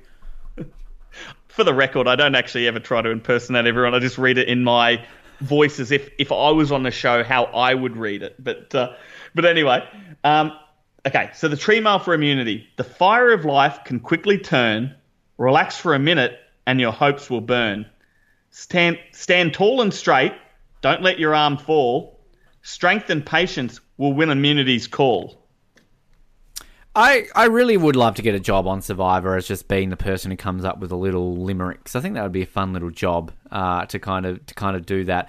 I like this challenge. This is again I'm not a fan of endurance challenges nowadays, because nowadays they're literally all the same. But like back in old school Survivor, this was kind of like a fresh little thing, and they used to only do it really like once a season. Like your first ever individual challenge would always be the stand on a pole challenge, you know, it'd basically be that, and the final one would always be the hand on the idol challenge, you know, kind of basic things. I think they were great at the time, and this one's just a unique stamp on it. They've literally got to hold a stick above a fire, and as soon as your arm gets tired, you're going to be dropping your arm, and as soon as your stick is lit, or you drop your stick or whatever, you're out of the challenge. Simple. And this is kind of a unique take on it, and I like it. And another reason why I think I like this too is because we don't see this 100 more times throughout this season. So it's, and the set design looks fantastic. I love night challenges. I'm an advocate for more night challenges in Survivor. They look fantastic. And again, simple concept, stick over a fire, boom, easy. And I really enjoy this challenge. I didn't think I would enjoy this challenge, you know, when I saw it described, like, oh, I don't think I like this one. But I actually do, because it borders down to that Rob-Craig rivalry. And what do we get? We get Craig winning. Craig wins the personal immunity. It's not individual immunity, Matt. It's personal immunity. Thanks, Lincoln. At an hour, 3 minutes and 15 seconds, which, can I just say, immunity challenges when they were endurance, when they actually used to be endurance. Nowadays, it's just like they put the things up on the bottom of the screen. It's been fucking 10 minutes. Ooh, long. So yeah, I like this. Craig, boom, 2 in a row. And at this point, let's be honest, we're all believing Craig's going to do this. Craig is going to keep on winning. I can't agree with you anymore, Ben. For a challenge that would have been very cheap to make, I mean, they had to get 9 poles and set up a fire. It's one of my favourite. It's one of my favourite ones I've seen so far. Visually, it looked amazing at being at night with the fire going. And you're right, it's an endurance challenge, and it came down to who wanted it more. I was surprised that Katie was first out. She only lasted 3 minutes. She was first out. Yeah. Very surprising. I thought she would have lasted, 45 minutes minimum. But, yeah. Oh, another thing too, something I really loved about Lincoln in this, where he explained the challenge, he got him to start. They all obviously put out their dominant hand, and then he said, let's switch it up a little bit. Like not 10 minutes into it or 30 minutes. Straight away, he let everyone put it out first with their dominant hand, and then he's like, all right, let's switch it up, make it a little harder, switch hands. So that's what I really love. So you've got to remember, everyone did this with their non-dominant hand, unless they were smart enough, of course, to go out first with their non-dominant hand, but who would have done that? So Katie was out first. She lasted 3 minutes. Rob was the last to drop it, which he lasted, of course, you said the 1 hour, 3 minutes and 15 seconds, and Craig wins. But I think what is most important about this is you once again see that battle against the 2 alphas of their tribe. The Kadena tribe was obviously the alpha male was always Craig, and the alpha male of Tapara was Rob. So to see that showdown and to see that build up throughout this episode of those 2, we know that Craig gave him the vote the episode before. Rob's shitty about it. Rob wants Craig gone immediately. Craig knows that. He doesn't give a shit. He's there to stir the pot. He's after Rob. So to have this challenge come down to the 2 big dogs, the 2 alphas, and then to Craig to win and just ruin their plans even more, it was a great challenge. And it's probably the only real opportunity we see these 2 to kind of have this, isn't it? Like it's and you're right, absolutely right. The order too, I think, was a little bit, because Katie went first. Again, very surprising. Jane, Naomi, then Shona, Sophie, Lance, and Joel. Now, gotta love Joel, Mr. Happy. I don't think we've really talked too much about his exuberant personality. I love Joel. Just before he goes out, he's doing a bit of a dance, if you actually look at him, and that's going to be a bit of a trope we're going to get with Joel with some later challenges. Again, just Mr. Happy. Gotta love Joel. Rice in his pockets, And from memory, I'm sure Shona lasted about 45 minutes. It's amazing. I mean, it just shows you how strong she was, a 49-year-old lady at the time. And, here, Katie only lasted 3 minutes and Shona lasted about 45 minutes from memory. And also Lincoln, I love too how he's kind of doing his commentary and he's kind of like, straighten that arm, straighten that arm, straighten that arm. Good on you, Lincoln. Now, the pre-tribal stuff, there's obviously one moment we're going to talk about a fair bit here because it's fucking fantastic. But I think, you go back to your point, you kind of covered a fair bit here with the Sophie stuff, which is important because kind of, again, it's really kind of setting up a bit of a red herring. There's a real kind of, you don't really know. Like, okay, you're assuming Naomi's going, but props to the editors here for at least trying to make it a bit surprising because it has been a bit of a weak point on this season in that generally every tribal council, you know who's going. Like, there hasn't really been that tension of who is going to go home, maybe with a few of the Kadena ones. Well, let's be honest, there was only one Tapara one anyway, so, I mean, it's not like they had many to choose from there. But genuinely, if you're watching this, Naomi's scrambling her ass off, and all of a sudden, Sophie looks in trouble. Sophie has that little moment just before tribal where she's like, Jane, if you're in trouble, I'm going to tell, I'll let you go. And then Katie, in that confessional you're talking about before, she's like, she disturbs me. Loose lips sink ships. If she threatens the alliance, I'm gonna ask Rob to go. Important point there. I'm going to ask Rob to let her go. I do like that little line there. But this is the discussion where all of a sudden, you've got Naomi pleading with Joel, you've got Naomi pleading with other people, and they're kind of going along with Jane's kind of shit. Again, poor old Jane, she's shit. She's getting a free ride, basically, Shona kind of says along with Naomi. I do love that line then from Shona where she basically says in a confessional where she's like, this is part of one of my strategies. I'm going to think about it. I'm literally thinking about strategy 25 hours a day. I love that line from Shona. So I think it's all very well edited. You've got a bit of tension going. Let's be honest, Naomi has no chance of surviving. She's going home. But at least 2002, 15-year-old Ben, I was sitting on my edge of my seat going, okay, Naomi might have saved herself here. Jane, Sophie, they could be in trouble. Yeah, absolutely. And I think even Rob has a little confessional there where he's talking about he's talking about the possibility of Jane going, and his reason for that is because, remember, he's just lost to Craig, and I think he knows that Craig is going to threaten him in all the challenges, and he's worried about that. So he's actually thinking, well, maybe we get rid of Jane because she's never going to beat Craig in a challenge, just so that way we can try to get people to help that will help win against Craig so they can finally vote out Craig, because he's actually genuinely worried about Craig going on this massive run and winning immunities all the way to the end. Which I think is a real credit to Rob and his ability to adapt to situations, because in the last episode, he's kind of, he's toying with Craig, like, you got to win all the challenges, like, yeah, you've got a lot ahead of you. 2 weeks in, he's won both immunity challenges. So all of a sudden, Rob's going, oh, fuck, he could do this. So I've got to come up with some contingency plans here. So that's what he's doing. So again, Rob adapting to the situation. But before we get to trial, let's be honest, it's maybe the most straightforward tribal we've had all season. Let's talk about a little moment that Matt and I had to rewind a couple of times to make sure that we heard correctly what Mr. Rob Dixon said when he's talking to Shona.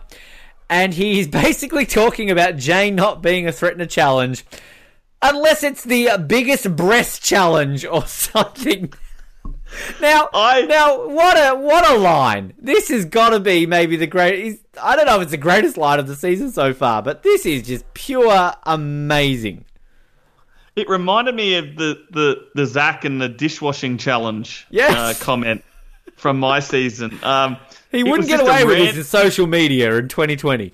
Oh, could you imagine? And Shona's reaction, it just shows you the relationship that Rob and Shona must have had, because I reckon if anyone else said that to Shona, she would have been like, what the hell did you just say? But she kind of shrugs it off and pretends she didn't hear it. But he does. I rewound it 5 times, and he definitely says it. And but it just sort of, and it's funny that the editors left that in. But yeah, Shona just fobs it off almost like I pretend I didn't hear that. But it reminded me of Zach's comment about the only way that the girls were going to win against him was in the dishwashing challenge. So it did have that sort of bit of sort of humour to it, I guess. I have to wonder how much fun Rob had watching this back with his wife, because a week ago he's basically dared another woman to streak naked, to which he said in a confession, at Tribal Council, might have a bit of explaining to do to my wife when I get back home, followed by the next week of, basically this 18-year-old girl has massive boobs, which... It's hilarious. And this is, you mentioned to me, I think off air, that Rob's a little bit cheeky. Like, Rob's got a little bit of cheek to him, and it's just such a Passover comment. Like, it's not kind of like, again, we had also in the last episode his comment about Joel having a big penis. So, like, I mean, he's basically big dicks, big boobs, women naked. Go old Rob Dixon. What a man.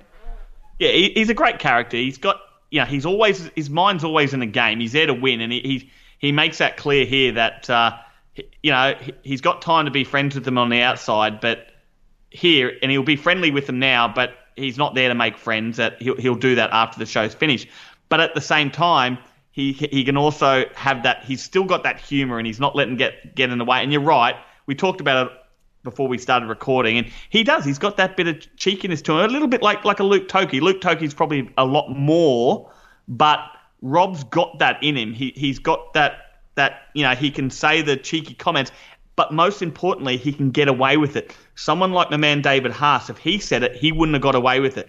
It's just the way society is. It's unfortunately, it's the way the world works. Some people can say things and get away with it, where if another person says the exact same thing, they would be turned on by everyone. It's the way it is, and he gets away with it. And I think also it's important, like with someone like Luke, like it's a decent comparison, I think, because difference is, again, like Luke, he's a bit more of a exuberant personality, whereas I think Rob's kind of that blokey, but kind of, he can drop a thing every now and then. But again, Luke plays in a day and age of Survivor where he knows what to say in a confessional to get airtime. He knows how to play it up to it. And, David Jannat is a perfect example of that. I mean, he lives for those moments. Whereas Rob, I think, again, confessionals and things like this are so much more natural because, again, people aren't playing up to the camera as much. But Rob also, I assume at this time he was still working a little bit in filming. I don't know if he had started that career yet.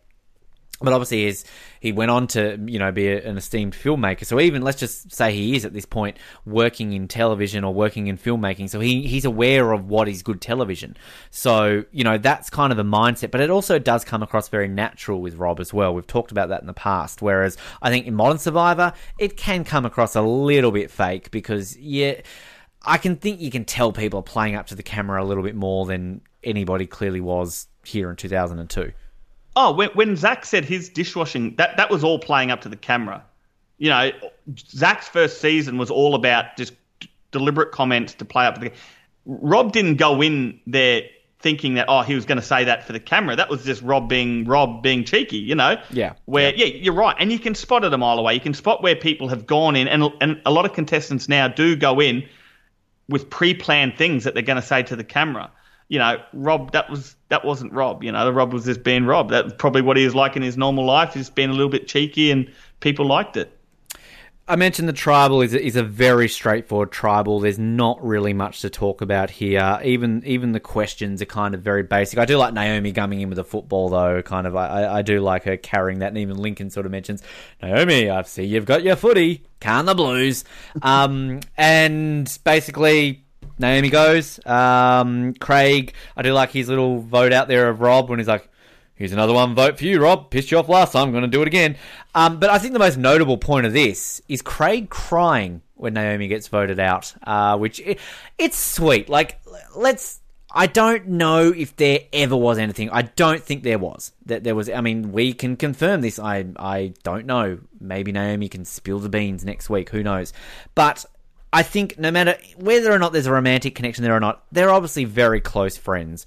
And I really do like that little moment of a bit of a tick. Because Craig, again, you mentioned he's kind of this alpha male, sort of him battling it out with Rob. But I just love this soft side to him that he's emotional that Naomi has gone home. So yeah, it's a real blink and you miss moment. You've really got to pay attention to it.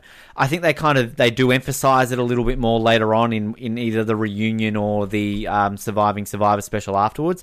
But yeah, it's something that you've really got to pay attention to, and just a sweet little moment there for Craig. But Naomi, sadly gone. We'll go over some things with Naomi in just a moment, but I don't know if you got anything else to add on this tribal. No, I like that Lincoln at the start explained. Obviously, this is early day Survivor. It's the first Australian Survivor ever, so people would have been watching this for the first time that may have never watched the American one. So he explains that tonight marks a new chapter in the game, and that people who get voted out will become jury members. So I think obviously these days they don't need to explain all that, but for a lot of viewers, this would have been the first time they'd ever seen Survivor. So I like that from Lincoln, that we get the sort of, and he sort of talks about that later on, about how once Naomi does get voted out, about how it's all about basically playing the game, but also playing it in a way that you're managing the people that are going to be voting for you at the end. So I thought that was quite good. And during the votes, Craig gives Rob another vote. So he's voted for him last time. He gives him a note, and he says that you didn't handle your vote last week, so we'll see how another one goes, basically. So he's just giving him another little jab. He's like, well, you didn't handle the last one well, so here, have this one, see how you handle that. I really like that about this, about the end of this episode. It's an important point, yeah. She's the first jury member, so here's another little trivia question out there that you can throw out to people. We did this with Craig a couple of weeks ago, who was the very first individual immunity winner in Australian Survivor history. Craig was the answer, who is the very first jury member in Australian Survivor history. It's not Nick Idanza, it is, in fact, Naomi Knight. It is also a very important point of the game, because you've played the game. Obviously, you're a huge fan. You go into it, you want to win. But I'm sure there is part of you that is I at least want to make the jury. That would be me. I would go in to Survivor with the goal to win, but you've mentally got little milestones. It would be get to a tribe swap, get to the merge, get to the jury. And then kind of, once you've reached those stages, obviously things change along the way, and you've got these little milestones. So I think it is important, and it is a history-breaking moment. Naomi Knight is the very first jury member in Australian Survivor history. It is fact. We're seeing it right now. And I'm glad that Naomi made it to the jury. Not to take away from Karen. I like Karen, but I've really enjoyed watching Naomi this season. There's just something about her personality that I don't think I've ever really appreciated. I always got her and Sophie confused, but I think watching it on this rewatch and analysing it with you this time around and getting to talk about it each week, I've really appreciated Naomi just for a fun little character who won't go down as one of the greatest characters in Australian Survivor history, but she's got enough there that makes her memorable. No, she was good. She probably didn't get a massive amount of airtime throughout the season, but she had that good relationship with Craig, which I think was important. She was a part of the Famous Five, and I think if she was on Tapara and got even further in the game, we would have probably seen a lot more of her. But it will be interesting when we do talk to her whether how much strategy she was talking with Craig and the likes of Sylvan and Deb. But look, she played well, and you're right, she made history. First ever Australian Survivor contestant to make the jury, and that's a massive credit to her. It's not easy to get that far in the game. It's not. Everyone thinks it's if I went on it, I would make it that far. But there's so many things can go wrong, and sometimes it's not even your fault. Like, she was in a tribe that was getting decimated. She could have gone a lot earlier, and that would have been no fault of her own, as it was for a lot of those early contestants. But no, good on her. She lasted a long time, and 24 days, and made history. And let's be honest, she really hated that bloody ship, didn't she? And it's like, I always like to kind of look like, we talk about like the first boot club. You're obviously an esteemed member of that, the winners club. But it's an important note, the first jury member of a season. So I think we can just have a quick little scroll through who she's in the company of an Australian Survivor. So of course she became the first. Elton Flatley, the second one in the next season. Then we had, of course, Nick Idanza, season 3, first jury member of that one. Jared in season 4, Jared Singh, that of course. Your man Robbie in season 5. In season 6, Sean Hampson, who I love Sean Hampson. There's a Carlton connection going on here for the first jury members. Naomi, huge Carlton fan. Sean Hampson played for Carlton, so there you go. And of course on All Stars we just had Lockie as a first jury member. So Nick, very nearly a 2-time first jury member person if he had lasted just one more vote out. So Interesting little club there. Naomi, just a couple of quick little things over here in the book. She had a cat named Speedy at the time. Went into this as a physical education teacher. I don't know if that was really talked too much about, was it, her being a teacher. She has no phobias, according to the book at least, although whinging people piss her off. And I also appreciate the fact here, her personal item was a navy blue fleecy jumper, her favourite colour, navy blue, and who is her favourite sporting team? The Carlton Blues. So this is why I really appreciate Naomi, maybe a lot more so, and I'm sure next week you're going to get a bit pissed off that I'm going to be talking a little bit about football. None of this rugby league crap that you follow. We're talking about the real footy and the Carlton Football Club next week with Naomi on the show.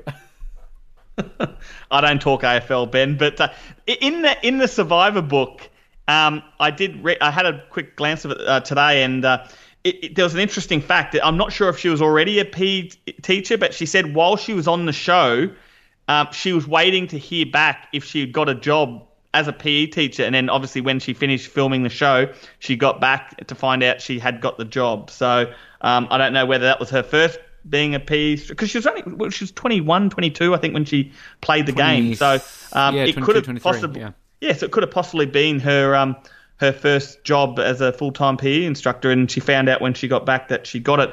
I think it's also, I'm not sure if we mentioned, so Naomi got 7 votes, so obviously all the Tapara members voted for Naomi. We know Craig voted for Rob again, which is great.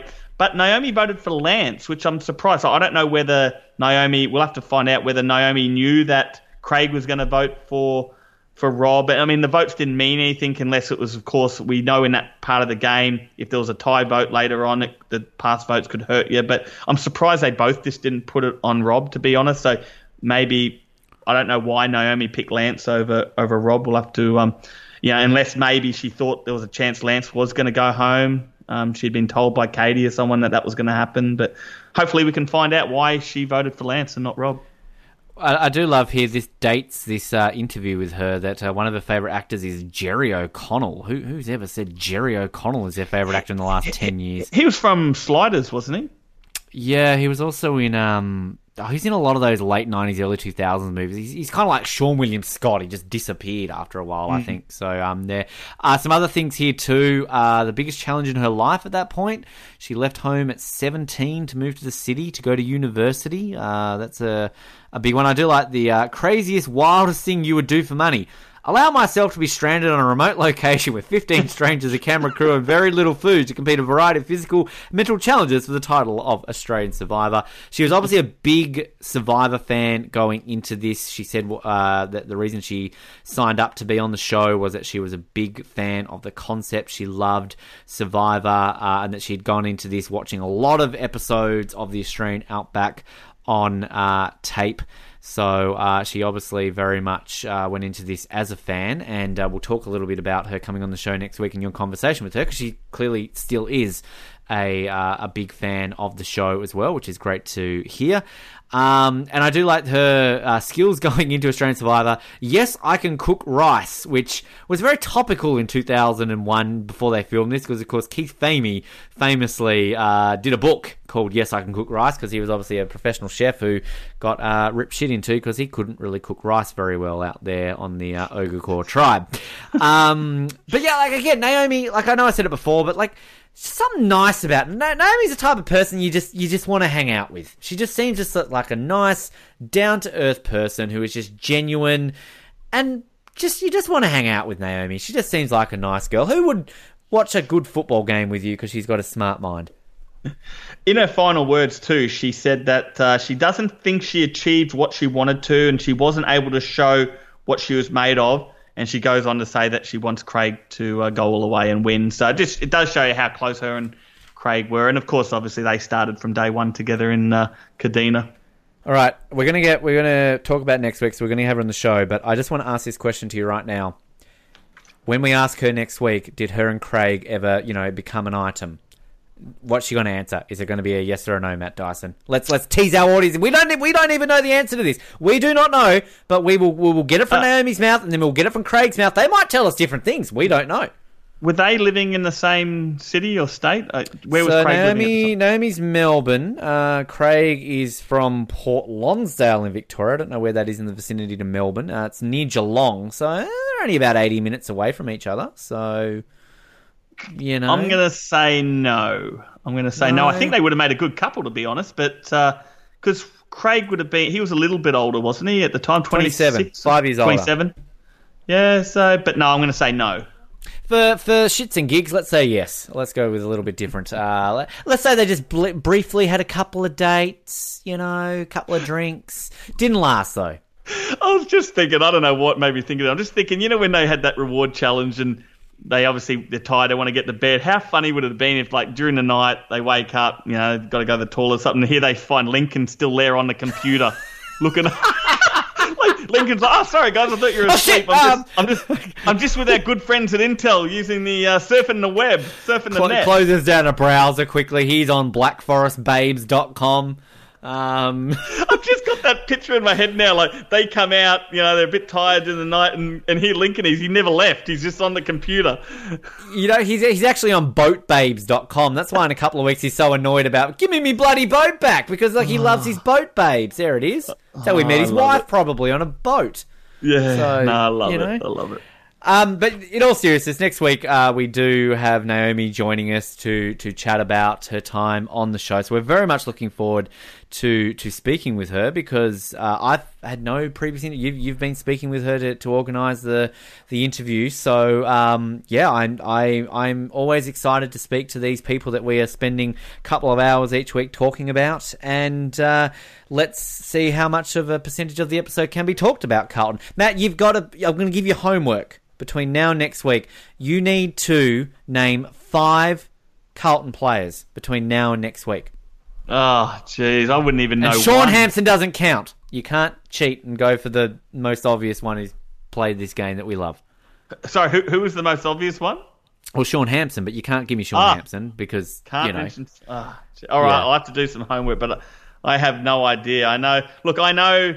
I know Warwick Capper played for the Sydney Swans and Brisbane Bears. I know that Gary Ablett played for Geelong. I know Gary Ablett Jr. played for the Suns and Geelong, didn't he? But I think that's about... Oh, and Hawthorn, you had Jason Dunstall. And what was the guy with the curly hair back in the 80s? Buddha Hocking, Gary Hocking. Who else? Oh, no. The long curly hair, come on. Yeah. Well, Hocking did have long hair, but no. Platten, yes. Yeah. Platten. Yeah.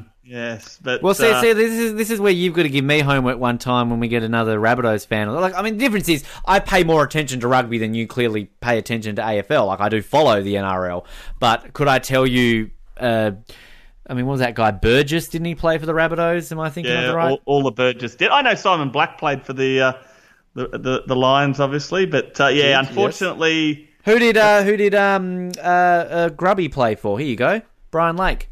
Can you tell me the 2 clubs he played for? Wasn't he? Was he Hawthorn? Yeah. Can you tell me the other club he played for? I can't. He played for the Bulldogs. He lucked into joining Hawthorn just as they were winning a bunch of premierships. So, he got lucky. Ackermanis played. Acker. Acker should have been on a Champions. Acker would be gold on Survivor. He would not give 2 shits about anyone. He would be Warwick Capper actually would be someone to put on. He'd go out first, let's be honest.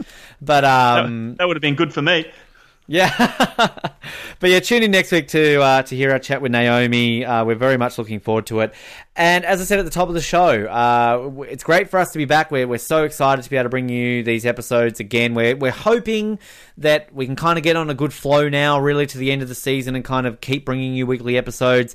Again, out of our control, things may happen between now and then. Obviously, Matt and I are in slightly different time zones right now, so there may come a point where we do have a week or 2 break in between here, but we're hoping that won't be the case. We're hoping that basically from now until the end of this season, we will be on a nice, smooth ride and bring you the remaining recaps and interviews that we will have along the way. We've still got a fantastic interview that will close out this season, which we actually recorded several months ago, which we're saving for our very last episode of this season. So stay tuned for that. But in the meantime, we definitely appreciate all your support on social media. Remember, we are on Instagram, we are on Facebook, we are on Twitter. We post regularly. We're going to try to get back to daily posts along the way as well. And we appreciate everyone who stuck by us in the last 5 or so weeks with limited content. We've obviously had some great conversations with some people who have provided us with the DVD covers, as well as the confessional counts. And also to everybody too has reached out for the buffs. If you've received a buff, you've bought a buff, we'd love to see a photo of you wearing the buff. Obviously, they're a great little piece of memorabilia, which we'd love to see you in. And there are still a few available, so please hit us up if you would like one of those as well. And remember, if you find that Sylvan KFC ad, we'll give you a free buff. If you help us get to 500 likes on Instagram, we'll see Matt Dyson swinging on a vine. And if you get us to 1,000 follows on Instagram, we will see Matt Dyson's long-awaited audition tape for 2002 Australian Survivor. A married Matt Dyson now will show that, basically, because I'm looking forward to seeing that, Matt. I still haven't seen it. You haven't? I'm keeping it in the vault, Ben.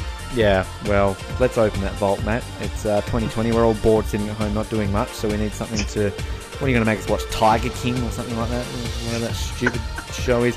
But again, thanks everyone for tuning in. This has been a lot of fun covering this episode. My name is my good friend Intel, and I'm going off to compete in the Biggest Boobs Challenge. My name's Matt Dyson, and I'm going off to surf the net. With my handwriting, it's funny. You go up there and you think, each time I write my vote, I'll have to write it differently. No one will ever know who it is. But every time I do the same bloody thing, I write the name, underline it, and put the exclamation mark there. Thanks to our friends at Intel.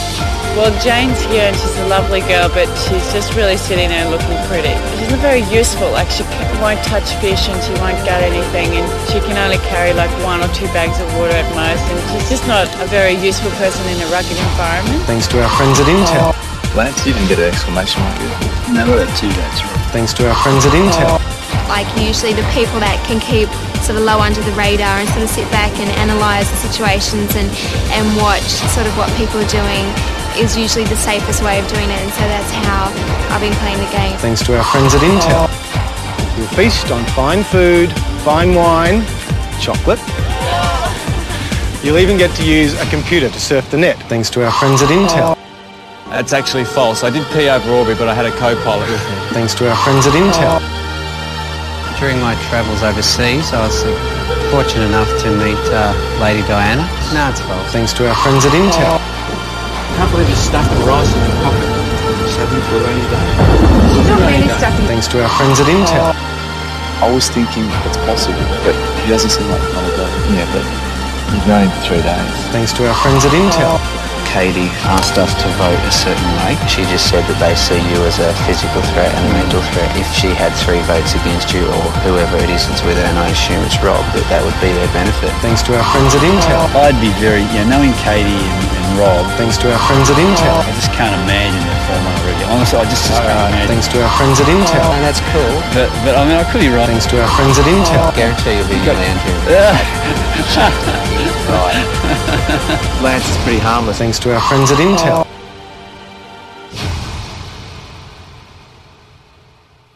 Be a survivor. You too could drive away in a brand new Ford Escape, the ultimate 4-wheel drive getaway. Or you could win a trip to be there when we reveal the Sole Survivor live, courtesy of Jet Set. Your challenge? Call this number now or go to 9msn.com.au/survivor for your chance to win big. You could also win fantastic weekly prize packs for you and your tribe. Win a V6 Ford Escape. There are no boundaries. Thanks to our friends at Intel.